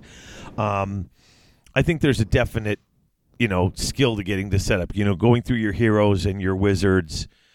And sort of, Right. making sure that your keywords, like you said, match. Yeah, because we got halfway. Because I put down 2 of the Sylvan Forests, and we got part of the way through the game, and then suddenly discovered, oh wait, I have stuff that doesn't have Sylvan keyword. Crap, I gonna really get- shouldn't run through that. Yeah, it's going to get hurt by the forests. Yep. My own stuff. Yeah, because we were just using the Wood Elf PDF, and it's the Wood Elves are wanderers. All the forest spirits are Sylvaneth. Yep. So different keywords, and it was funny because you had the Tree Man over by these guys and the Spell Singer over by the other guy, and they should have been in the exact opposite places, Right, because yeah. they didn't help. They couldn't help the models they were with. You didn't realize because we hadn't paid that much attention to the Right. synergies and the keywords. And once yeah. again, you're technically, even though you're used to it being one list, and they're all, if you look at Wood Elves, they are all in one list. Yep. Their keywords are now technically from 2 different lists. They're Yeah. from the Sylvaneth list Yeah. and from the Elf list. So you're basically mixing 2 different armies under the alliances. And as we've learned, you start to mix too many different armies, Yep. you don't get the different synergies that you're looking for. Yeah. Right. Something that I noticed, and just because I've been doing a lot of list tooling and stuff, getting ready for Adepticon, something that I've noticed is that the keywords really match up with the heroes of whatever you're playing. Like for instance, I'm taking a Bloodbound Warriors of Chaos list to Adepticon, and I was looking at the heroes for Warriors of Chaos. Well, all the heroes for Warriors of Chaos are Slaves of Darkness, and a lot of their command abilities and stuff affect Slaves of Darkness. Well, nothing out of the Bloodbound book is a slave to darkness. They're all Khorne. So a Warriors of Chaos hero, their command abilities aren't going to work against my Bloodbound guys. So that's something you got to watch when you're list building is my command abilities for my heroes going to affect my entire army? And there are ways that you can, pick the right stuff and everything so that it works that way. Like the War Shrine for Warriors of Chaos, if I take it in my Bloodbound army, that specifically says you can take a Khorne, you can give it the Khorne keyword. Right. And you can basically say, and you can favor it to Khorne, and, every hero phase it can pray to Khorne, which affects all your Khorne units, but it still is a Slave to Darkness model. It's models like that you have to look at and go, okay, That model will work as a plug-in to a Bloodbound army, but something like a Chaos Lord may not, because his command ability is not going to work well. Right. It's why I don't worry so much about the Grand Alliances, because I know a lot of people worry, well, Death only has 2 armies in the Grand Alliance, and Destruction only has 2 armies in the Grand Alliance, but Chaos has, 5, and Destruction has, or not Destruction, Chaos has like 5. Order has the most. Order has a ton. Order has the most. But if you can cherry pick and choose, I suppose you can, but it's not going to mesh really well. It's No. not. Like, I mean, You could break it and not worry about them meshing and just saying these things are all really good on their own. yeah. But gosh, I don't. But I think something that has really been added into Age of Sigmar that I personally felt 8th didn't have a whole lot of was synergy. I mean, 8th had its synergies to it, but it was more about, I have this level 4 wizard that's going to cast this on this that I didn't. When I would list build in 8th, I didn't really see the synergies. I see the synergies in. Well, they're a lot more obvious now It's a because lot of more the obvious. keywords. Definitely. and stuff like Keywords, that. and I think that's a big thing. And I think And it's not in the big fat rule book. It's in every single war scroll. And by Exactly. putting them in the war Yes. scrolls, every time you look to put something in, you can see where they match up. and it makes me feel, and I don't know, Taz, if this made you feel the same way. I mean, you haven't done a whole lot of list build, but when I list build or when I watch Age of Sigmar, I see the synergies. It reminds me so much of War Machine. See, In the- Grumble, grumble, grumble. Grumble. actually, it's funny. In the synergies and how they work. My first Or thought. Malifaux. Or Malifaux. Yeah. A good game. A good game, yes. I'm You're gonna right. make another weird. Now you're going to get emails about people who like War Machine. You know this. I'm gonna make another weird comparison Okay. because my thought was, it made me think back to building a Star Wars LCG list where you match up your planets Yeah. and you okay. figure out which planets, because the different planets, if you mean take Conquest? stuff. No, You're talking about planets. I am aware of The that. Star Wars LCG. You In had Star different Wars planets. LCG, this stuff takes Tatooine. place on Tatooine. Remember the whole Hoth sequence? Yeah, right. And Yes. that giant Hoth deck I built Yeah. that rocked? Yeah. When your keywords all match up, your deck does infinitely better. Uh-huh. That's just how it works. And that was Yeah. what it made me think of Okay. was like when I built that Hoth deck and the entire thing was Hoth. There were 3 or 4 objectives I had in there that all were affected and had extra stuff just because I had Hoth units out. Yep. Made Yep. me think of that. Oh, yeah. Yeah. So it really does sort of mesh, and we really saw where Luke's stuff. And here's the best part: is first you got to get stuff like Luke's army had all the synergies. Mm-hmm. Taz's had some, Well, and half of mine didn't did and get half placed- of it didn't. Yeah. No. and they didn't get placed right because we didn't realize. Cause Right. we didn't know because Well, I hear, and I'm the best helper because we're all laying it. I'm like, I don't know what any of this does. I don't Yeah. play this. But hey, let's figure it out together. I know how to play the game. Yeah. And Yeah. now I'm learning how wood elves work. Right. And we're just having fun placing out. yeah. And then the funny part is everyone. I love hearing when it's just shove it in the middle. It's a scrum. Movement is so important. Yeah, it is. And even deployment was so important. Right. Yeah. Luke deployed his guy with the icon about 6 inches to his right, too much. Mm-hmm. And it totally messed up with what he was able to do with some of his units because was it the Blood Reavers? My Blood Reavers. They suffered because they weren't right where they weren't Yeah. close enough to that guy to be able to rush up and do what they needed to do. If my Blood Reavers, if I had my Blood Secretor about, like you said, 5 to 6 inches to the left of the field, I could have planted my banner and I wouldn't have lost 8 guys to Battle Shock. Right. Because my Yeah. Blood Secretor, when he opens the Portal of Skulls, any unit within 18 inches does not have to test for Battle Shock. Well, my Blood Reavers got shot to crap And that is Yeah. and lost was 8 guys to huge. Battle Shock. that is so so huge. it was huge. It Yeah. was huge because then because that was one whole unit that didn't do anything. Yeah, Yeah. because So- you have your bravery was 6 plus 1 was a 7. No, I had 5. They're 5. 5 plus They're 1 was 5 a plus 6. 1 was a 6. And you had lost like I think 12 models I think to it was shooting. 10. I lost 10, and then I lost another 8 to Battle Shock. Oh, that's right. Yeah. Yeah. It was, Yeah, it was without that horrible. test, you had half a unit. If they Yep. would have charged in, that could have swung that whole combat because that tree man, that tree man was already hurting from the Wrathmongers. Yeah. Those two Those guys things just were nasty, by the way. Wrathmongers are cool. I love Wrathmongers. I you know what? I'm not a fan of the models. You're not? Those are the guys with the metal pants and no shirts, right? They're wearing armor on the Armored bottom, pants. and then they have like Heavily armored pants Yeah, and no shirts. yeah. They confuse me. I don't know. I don't like the models. And Scar Bloodwrath, I don't like him either. really. I actually like I like them because Are they just half a Space Marine, the bottom To- half? sort of. Yeah, take a Space Marine bottom and attach it to a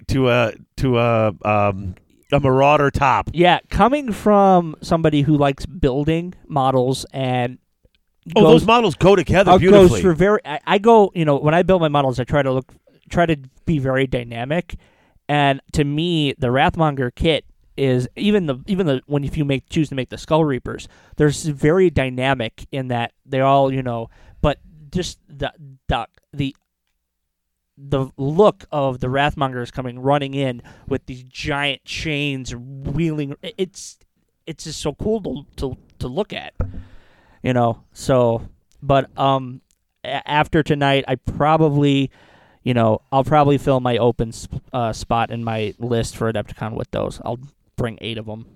So, I mean, they took me a while to chew through. I did not want to play with those, and I mean, you almost took down No. the Tree Man with them.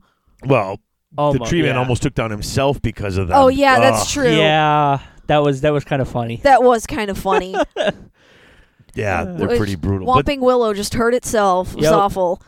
but so it's funny because both of you had synergies that didn't work because of where you placed Yes. your models and where Yes. things moved, and it becomes this sort of intricate little game, making it's sure really things are where they need to important. be. You've got a lot of bubbles Yep. Right. of little circles of influence that you have to sort of keep Yeah. in these places going together. I've been watching a lot of AOS battle reports on YouTube, and something that I've noticed in almost every single one that I've watched is that when people deploy their AOS armies, they're usually deploying them on very close together. Like, all their models are usually all within 1 to 2 inches of each other because everything works together. And I learned that tonight, that if I had to replay this game, I would have set everything up on one side of the board to where it was all within. Yep. And I would have just kind of moved it. I would have moved it all as one force and not like piecemeal it out like you used to do in 8th. Like you had. Yeah. No, you know- we both learned lessons about don't play like 8th. Yeah. I mean, Because it doesn't play like 8th. No. Nothing like it. I mean, heck, what was it? Turn 4 when I came around at Dave and you looked at me and said, "Well, I know what I would do," and I'm like, "Oh, I'm looking at this and this and this," and you're like, "No, you're forgetting the objective." And Yep. it's like, even just changing the fact that as opposed to I'm going to trample across the board and squish you, I'm actually going to play for this objective and. I killed this unit, I killed this model, I'm trying to take this particular chunk of terrain. Like that came down to where the game was, because I mean, you only had 1 unit left on the table, I had 3. So if you're just counting it by that, I won the game, but it doesn't matter. Well, that matters for Clash Comp. But yeah, I Yeah. understand what you're saying, yeah.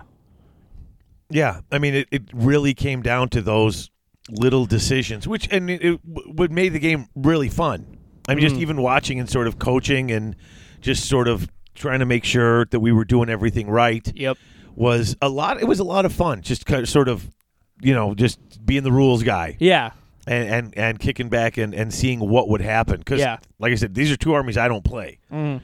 So just kind of seeing, what does this guy do? Oh, wow, what? Yeah. Yeah. Seeing all the extra guys, seeing all the shooting. Yeah. Yeah. From my side. I play. That's something else in all the battle reports I've watched. Not a lot of shooting. A lot of people don't. I mean, don't. Even Even with the Sigmarites, they don't have a whole lot of shooting. That seems, I was to say, that seems extremely underrated considering how much damage those archers did. And It's incredible. You never, and I was made a point to keep them the hell away from you. And you did not get to them. I was able to keep that entire unit at 20, and that did a massive amount of damage. As soon as you put them down, and I think you put them down towards the end, so it really wouldn't have mattered. You probably, I should have tried to go as far away from them as I could and set up everything on one side. That's what I should have tried to do. So, yeah, I think with a little more experience, that game would have been very different. I do too. Oh, definitely. And not necessarily even the outcome. We would have played it. We would have very played differently. it differently. I would have set up differently for sure. An experienced different. player. Once you saw all those archers down, you would have never. I would have been like, nope, I'm not going to give you something to shoot at. If you want to shoot me, you have to come over here. Exactly. You have to move them closer to me if you want to shoot, and then you have to deal with the consequences of that. But, and I did something shooting is important, and that's something this game taught me, is that shooting is important, and it's one of the reasons that in my Adepticon list I'm bringing the Hell Cannons. It's because I need Chaos, just in general, needs some type of shooting. Because, especially Bloodbound. So the fact that I can align them with something that gives them shooting is good. Because those Korgoraths, they don't shoot worth a darn at all. Simply, they only have a few shots, and it's within 6 inches. 6 inches. It's completely. It's not, and it's not even rended or anything. It's just 1 damage. They're there to shoot you before I charge. Yeah, that's what it's there at for. At that point, you might as well spit on me. Yeah, it's really, but it's one of those things where. So I mean, that's something. I'm glad I finally got a chance to play AOS, because that's something that I had been questioning to myself, is that does an army in AOS truly need shooting to function well? Well, I think it does. We learned that lesson today. Even if it's 1 unit that can throw shots downfield, or 2 units that can throw even if it's 1 war machine that just is chucking shots at stuff every turn. Well, I think you need balance. Yeah, I mean, you really do. You want to get a balanced list. You want to have a little shooting. You want to have some movement. You want to have things. You want to be able to work in every phase. Yeah.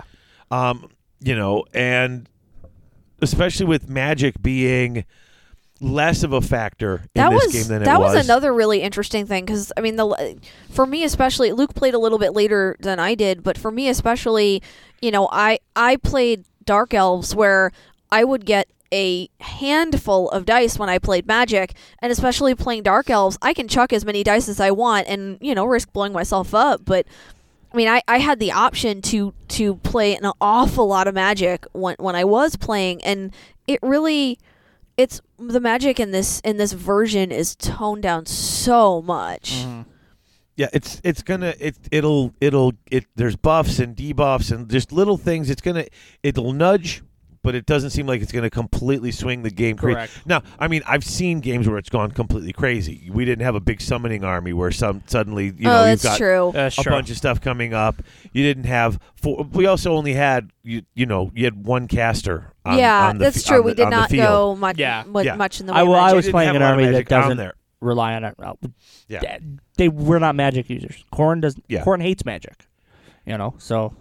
I mean, when I was playing against Alex and Grant, with my VC, just the couple of spells I was getting off just to make my army moving around, made it brutal. Just growing back models and getting off that extra attack. I've got a spell that allows me to pile in and get a whole second set of a second pile in an attack.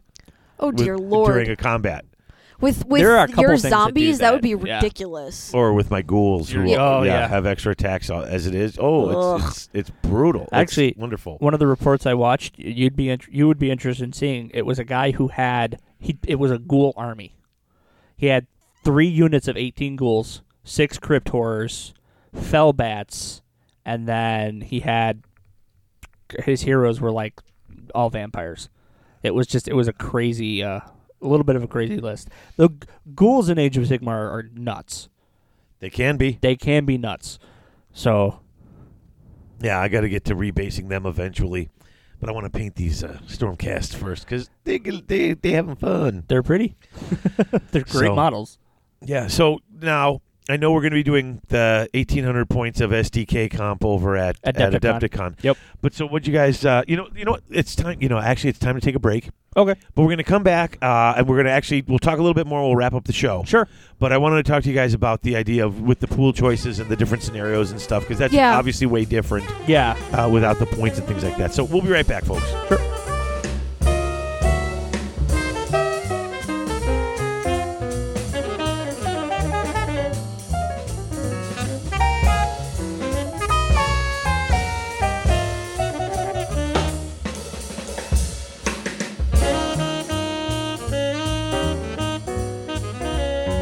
Hey folks, it's Dave, and I wanted to talk to you for a minute about Battle Foam. You've all heard me talk about it before. The foam is firm, it doesn't separate from the base. They custom cut, design, make any piece of foam you want to fit any model you want. Anytime a new army comes out, within days, you've got Battle Foam cut and designed to fit those models. This isn't a game company making cases on the side. This is a carrying case company making foam and custom carrying cases to protect your army. It's what they do. It's all they do. Check it out at battlefoam.com. Battle Foam, protecting your army.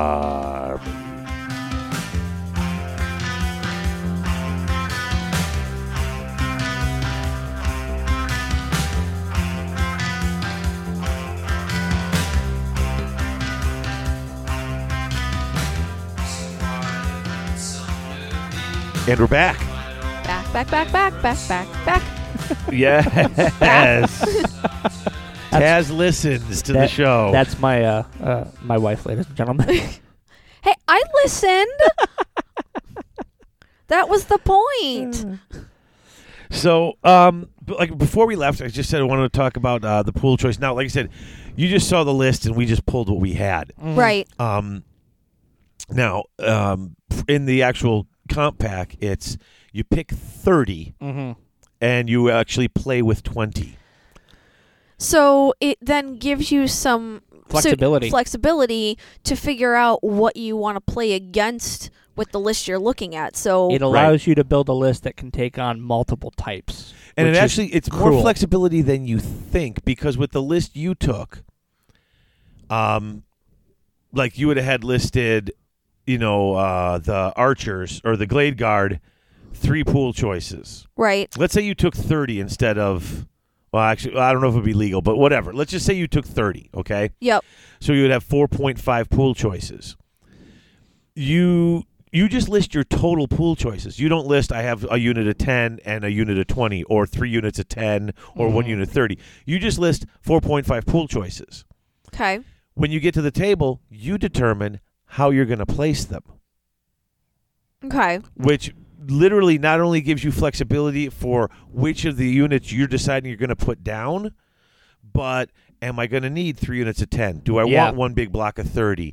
Do I only want 1 block of 10 because I need a little bit of this, and then I'm going to leave the rest aside as my side, and I'm going to take the other stuff. Yeah. So the flexibility becomes really huge when you have, several, multiples of that same unit in that pool choice. That's actually kind of cool. I mean, I don't know that I remember ever having a tournament of any sort where you would play, you'd get to bring extra stuff and then figure out, here's what I actually want to play when you get to the table and see what your opponent's doing. It's a lot like having a sideboard in Magic.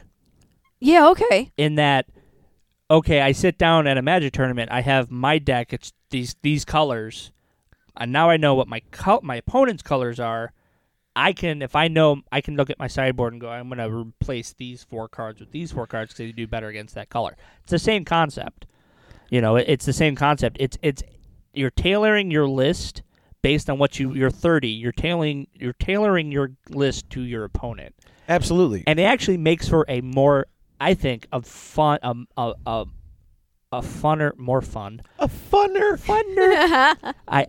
I speak good English. The English teacher in me is wanting to throw you out of here right now.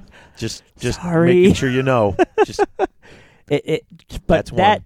I look at that and I think it's a more fun competitive game when they're more evenly matched. And it's you got a game within a game here. Yes. Yeah.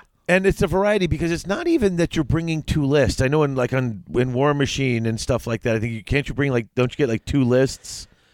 And when you show up to the table, you can decide which list you want to play. I think it depends on the tournament. It depends on the tournament. In War Machine, I know there is a game like that, and I know what you're talking about, but I don't know if it's War Machine. But I know there's one of these other skirmish level games where you come with 2 lists, and when you find out who what's going to happen, you get to determine which list you're going to play. Yeah, what's going to based on your opponent and what they're playing. Yeah. Yeah. And So you've got your 30 points that your 30 pool choices that you've got. So you literally take the whole box of whatever you've got, and then as your opponent deploys and as you deploy, you choose what comes out and what doesn't. Yeah. Oh wow. And you get once you get your 20, you get your 20 out, and that's all you get. Okay. Which is just it's a great concept because now every game, not only am I playing, but I think it helps, and I think you'll see this as you guys are playing more and as you guys have this is that it helps to eliminate some of the rock paper scissors. Yeah. Because I've got this backup. I know my army's a little weak here, so I've got this as the backup. If that thing shows up, I've got this in the back. It doesn't always show up, but when it shows up, it wrecks my game. So in case it shows up, I've got this. I don't always want it, but I've got it here in my back pocket if I need it to pull it out. I know the first 4 or 5 games I played with my VC, I took the same 20 points like every time. Yeah. Like I had 30, I always used the same 20. They were there. I never needed them because I kind of liked what I was playing with and what I was doing. Yeah. But it's good to have them there. So it's it also I think part of it depends on how comfortable you are with your list and with changing it up. Yeah. How good am I with this? How well can I? So if you played the same list for say the first 5 games, what happened in game 6 that made you go, gosh, I really ought to do this instead? What was the difference?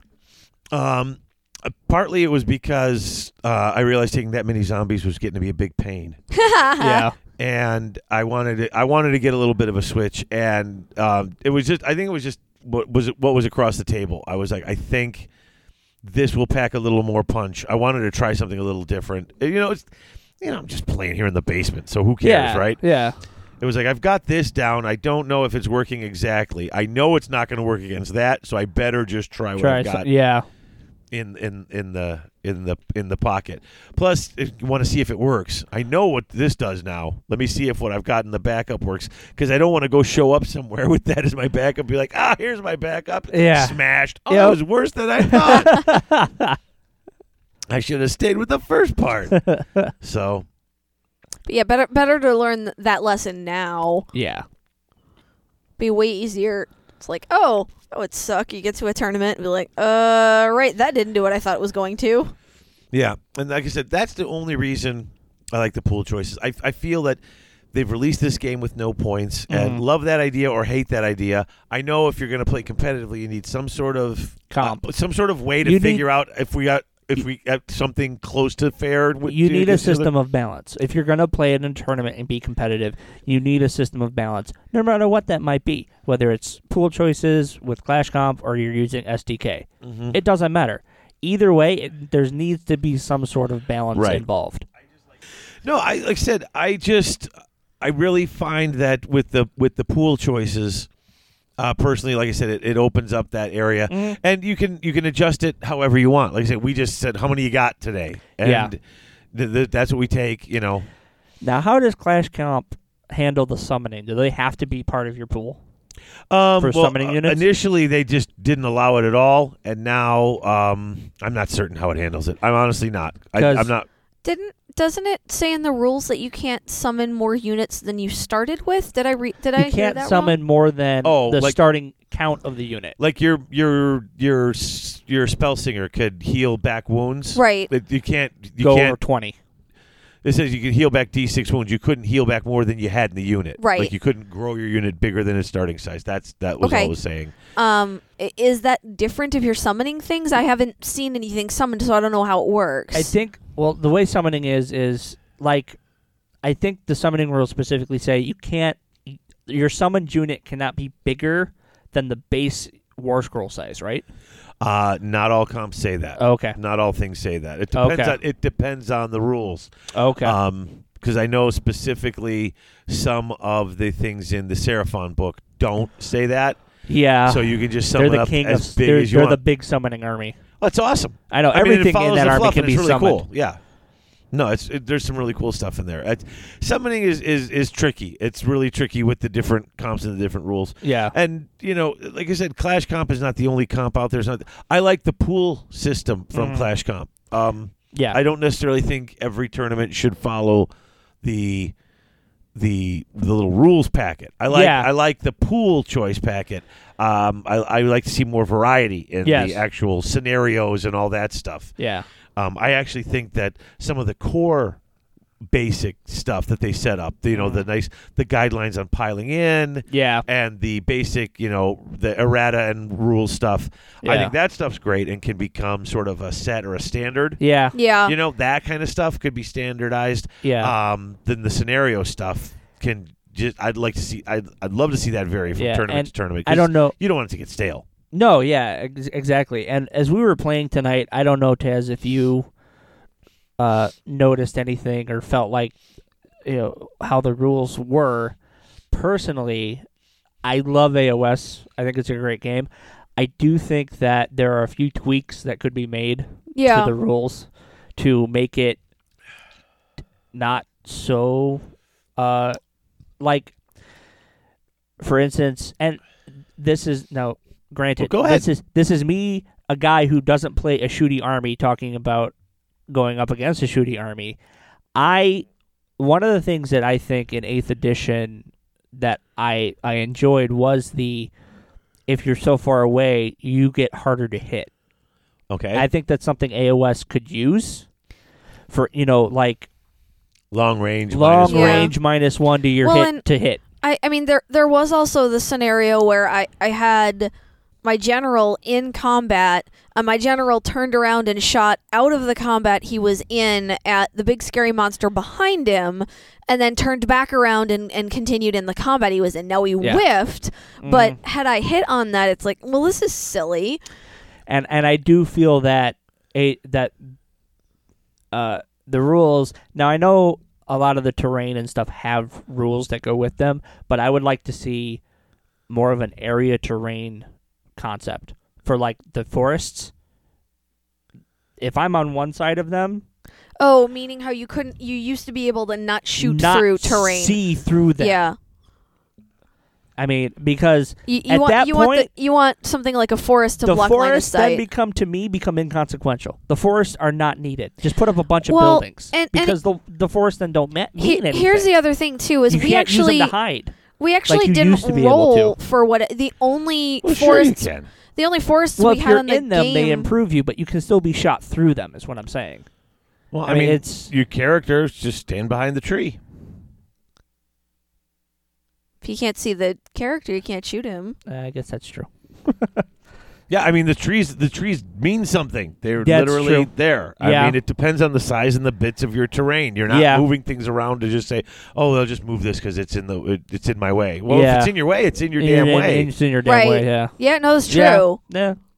I guess I felt like there was something that could be. I mean, besides Taz's dice rolling, could have been something to. To be honest, your rolling was kind of not there tonight. No. Even though you did do really well.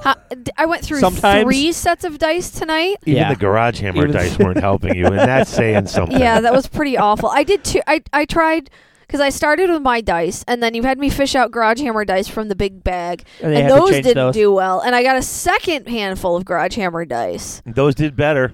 For a Those little did bit. do finally better. They did do better for a while. Yeah. I reached in, I fished out of the bottom of the bag. The nice, fresh, cold ones. There you go. Yeah. Oh man. Well, But and I'm just glad you guys were enjoying it. I Yeah. mean, you came down, and in fact, I was I at am too. I was at UGG today Or picking else I up the spent new. a lot of money for nothing. I was at UGG today when I picked up the new White Dwarf and the new Fire Slayers and Yep. stuff like that, and talking to another one of the guys there, and he's interested. Like, he's like, I got all these armies and I haven't been playing because he's like, is it really fun? I'm like, dude, it is fun. You should. So I told him that if you guys enjoyed it, maybe we'd have a game down at UGG so he can get a look at it. Oh yeah, definitely. Yeah. I was I'm blanking on his name now. Dude who likes to play Batman all the time. Chris Sellers. Yeah. big tall guy. Yeah. Chris Sellers. Yeah. Sellers and Angus O'Hara also play. He's got a bunch of armies. And I was talking to my friend Brandon last night, and he's got an entire dwarf army still on sprues, and he just hasn't put it together because nobody's to play. And I'm like, this game has to take off. I want to build a better community for this in the area so we can have more people to play. Because we got 3 of us now, and Chris Walker said he'd come up and play with us, and Alex Gonzalez, if he can get down here, will play. So there's 5 of us. Point being, though, we can get in touch with these guys, and if we set up a day over at UGG or something like that, we can get. And if the store starts filling up and people start seeing us playing and having a good time, we'll get more people there. So, but I mean, like I said, I one of the reasons I wanted to have you guys come and play a game and see what's going on and have you on is because I know you haven't played in a long time. Yeah. You're not carrying the 8th ed baggage that a lot of us were carrying. Because I never played, and I think that's I think where my difference is from a lot of people in the community, like a lot of the people that went to Bits and stuff. I think where the differencing is, I went to Bits, but I staffed Bits. I never played at Bits. I was gonna say we never played at Bits. I always staffed Bits. Yeah. I got and it was one of those things where I didn't play a lot of 8th. I didn't have the attachment to 8th that I think a lot of people have had. Right, and so that's what I said. When you said you were interested in playing, like, come on in and try it because it's something that's different. It's something that's new, and it's simplified, but there's still strategy to it. It's still a strategic. There was so game. much going on. I mean, I love that part where I was telling Taz, okay, look, if I were you right now, Taz, I would pull these guys out, keep them out of the combat, pull them here. Taz, you pulled out those treekin out of that combat because they were not in the way. Moved them in, and they were the perfect shield. They kept everything running. Yeah, they blocked up that whole area and kept all of your blood. Because if my blood warriors had actually been able to push forward, they would have run roughshod. Yeah, those guys slowed them down just enough. Yep. To make sure that she was able to set up, get things going. Yep. I think seriously, retreating. Just being able to pull out of a combat on your turn. And have no penalty other than the fact that you can't attack. I mean, that's... You can't shoot. Yeah. But, okay. Right, if sure. If it's not a unit that shoots, who cares? I can't charge or shoot. Yeah, being able to do that and then use some other unit as a screen to make sure they're getting away, suddenly it's like, wow, that's huge because now and plus you're saving... points. You're saving those pool units. Choices. Right. And if it's a hero... You're saving the assassination. I mean, there's totally a strategy here in, what units get sacrificed and what units don't, and where do you put things to just get in the. I mean, it's kind of like playing pool, right? If you can't make a good shot, then give a bad leave. Was it after turn 3 that Luke pulled off the double turn? Yeah. Yeah. Was it turn 3 or 4? That was after turn 3 into turn 4. Yeah. That was. Yeah. He stole the initiative, and that was you were getting ready. It's like, okay, turn 4. You had managed to clear out enough stuff. Your general had taken like 4 of the 7 wounds he had, and you're like, I'm going to get him out of here. And then Luke stole the initiative. Yeah, and it turned out so he had his 2 turns in a row, managed to get his guy in, and she couldn't run away. Yeah, because you leapfrogged that unit of Treekin and with when Silac, with Silac and I was trying to take Silac out and could not. Actually, that was it because I was stuck in that combat with my general. I turned my general around and I was trying to shoot Silac before you could get to me. I saved both of the shots he took. Yeah, and there was. I always want to say that thing's a girl.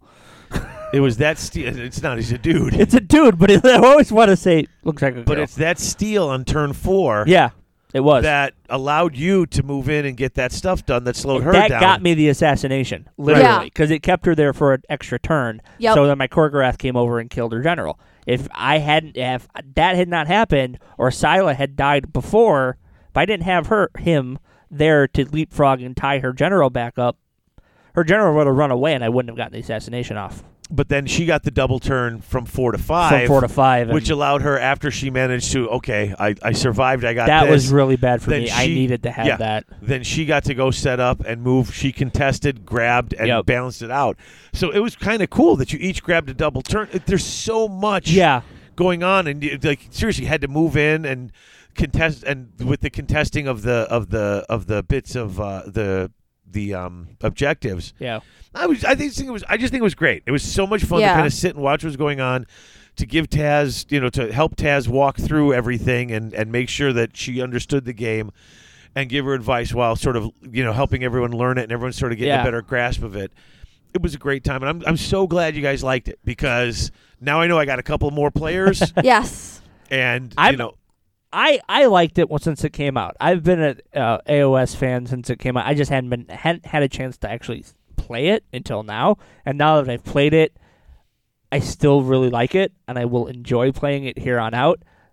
Are there a few things that I think a comp could fix or work on? Yes, but it's not going to keep me from playing the game, because I like the game. And ultimately, the shooting wasn't that huge of a thing. Yes, it took out my entire unit of Blood Reavers, but after that, it really didn't matter that much.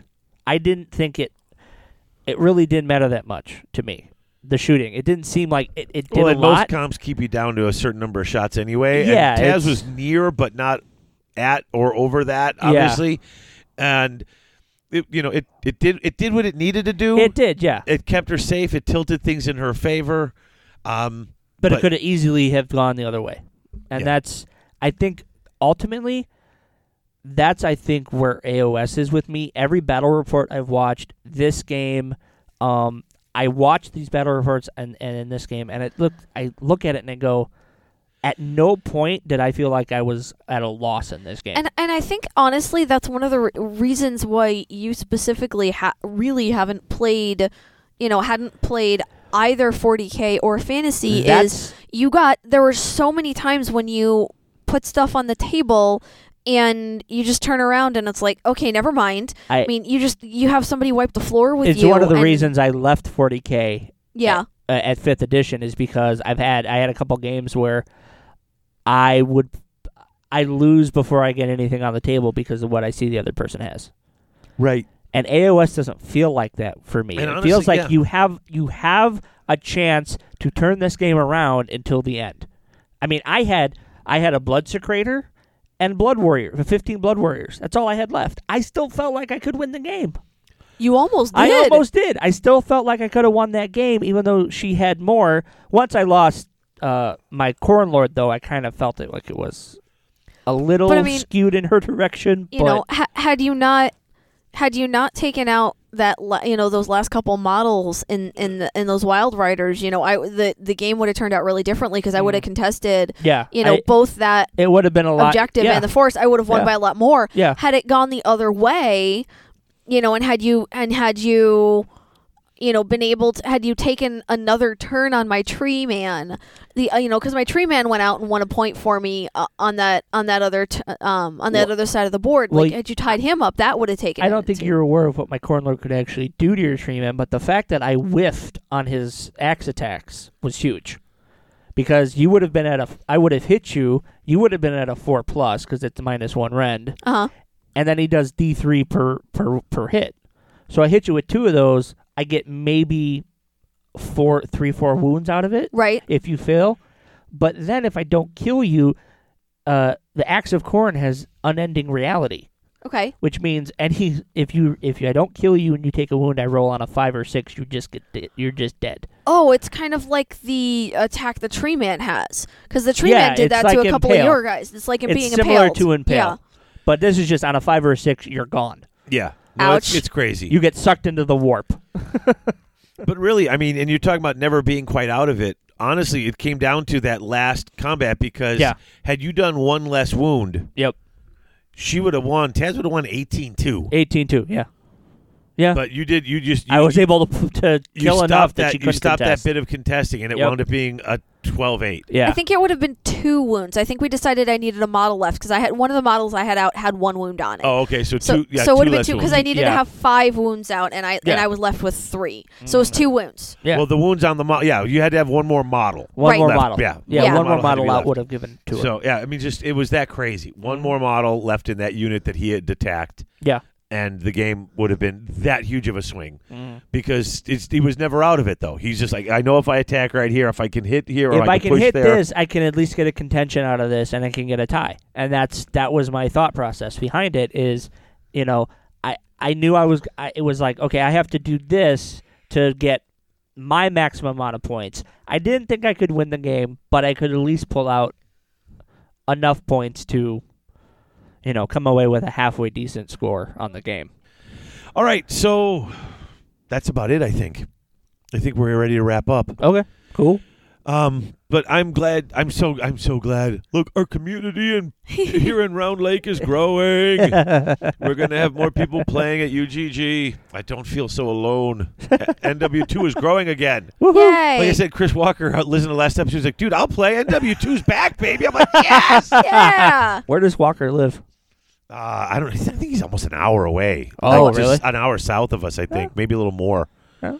But I'm like, hey, Once a month? Should have an AOS day at UGG.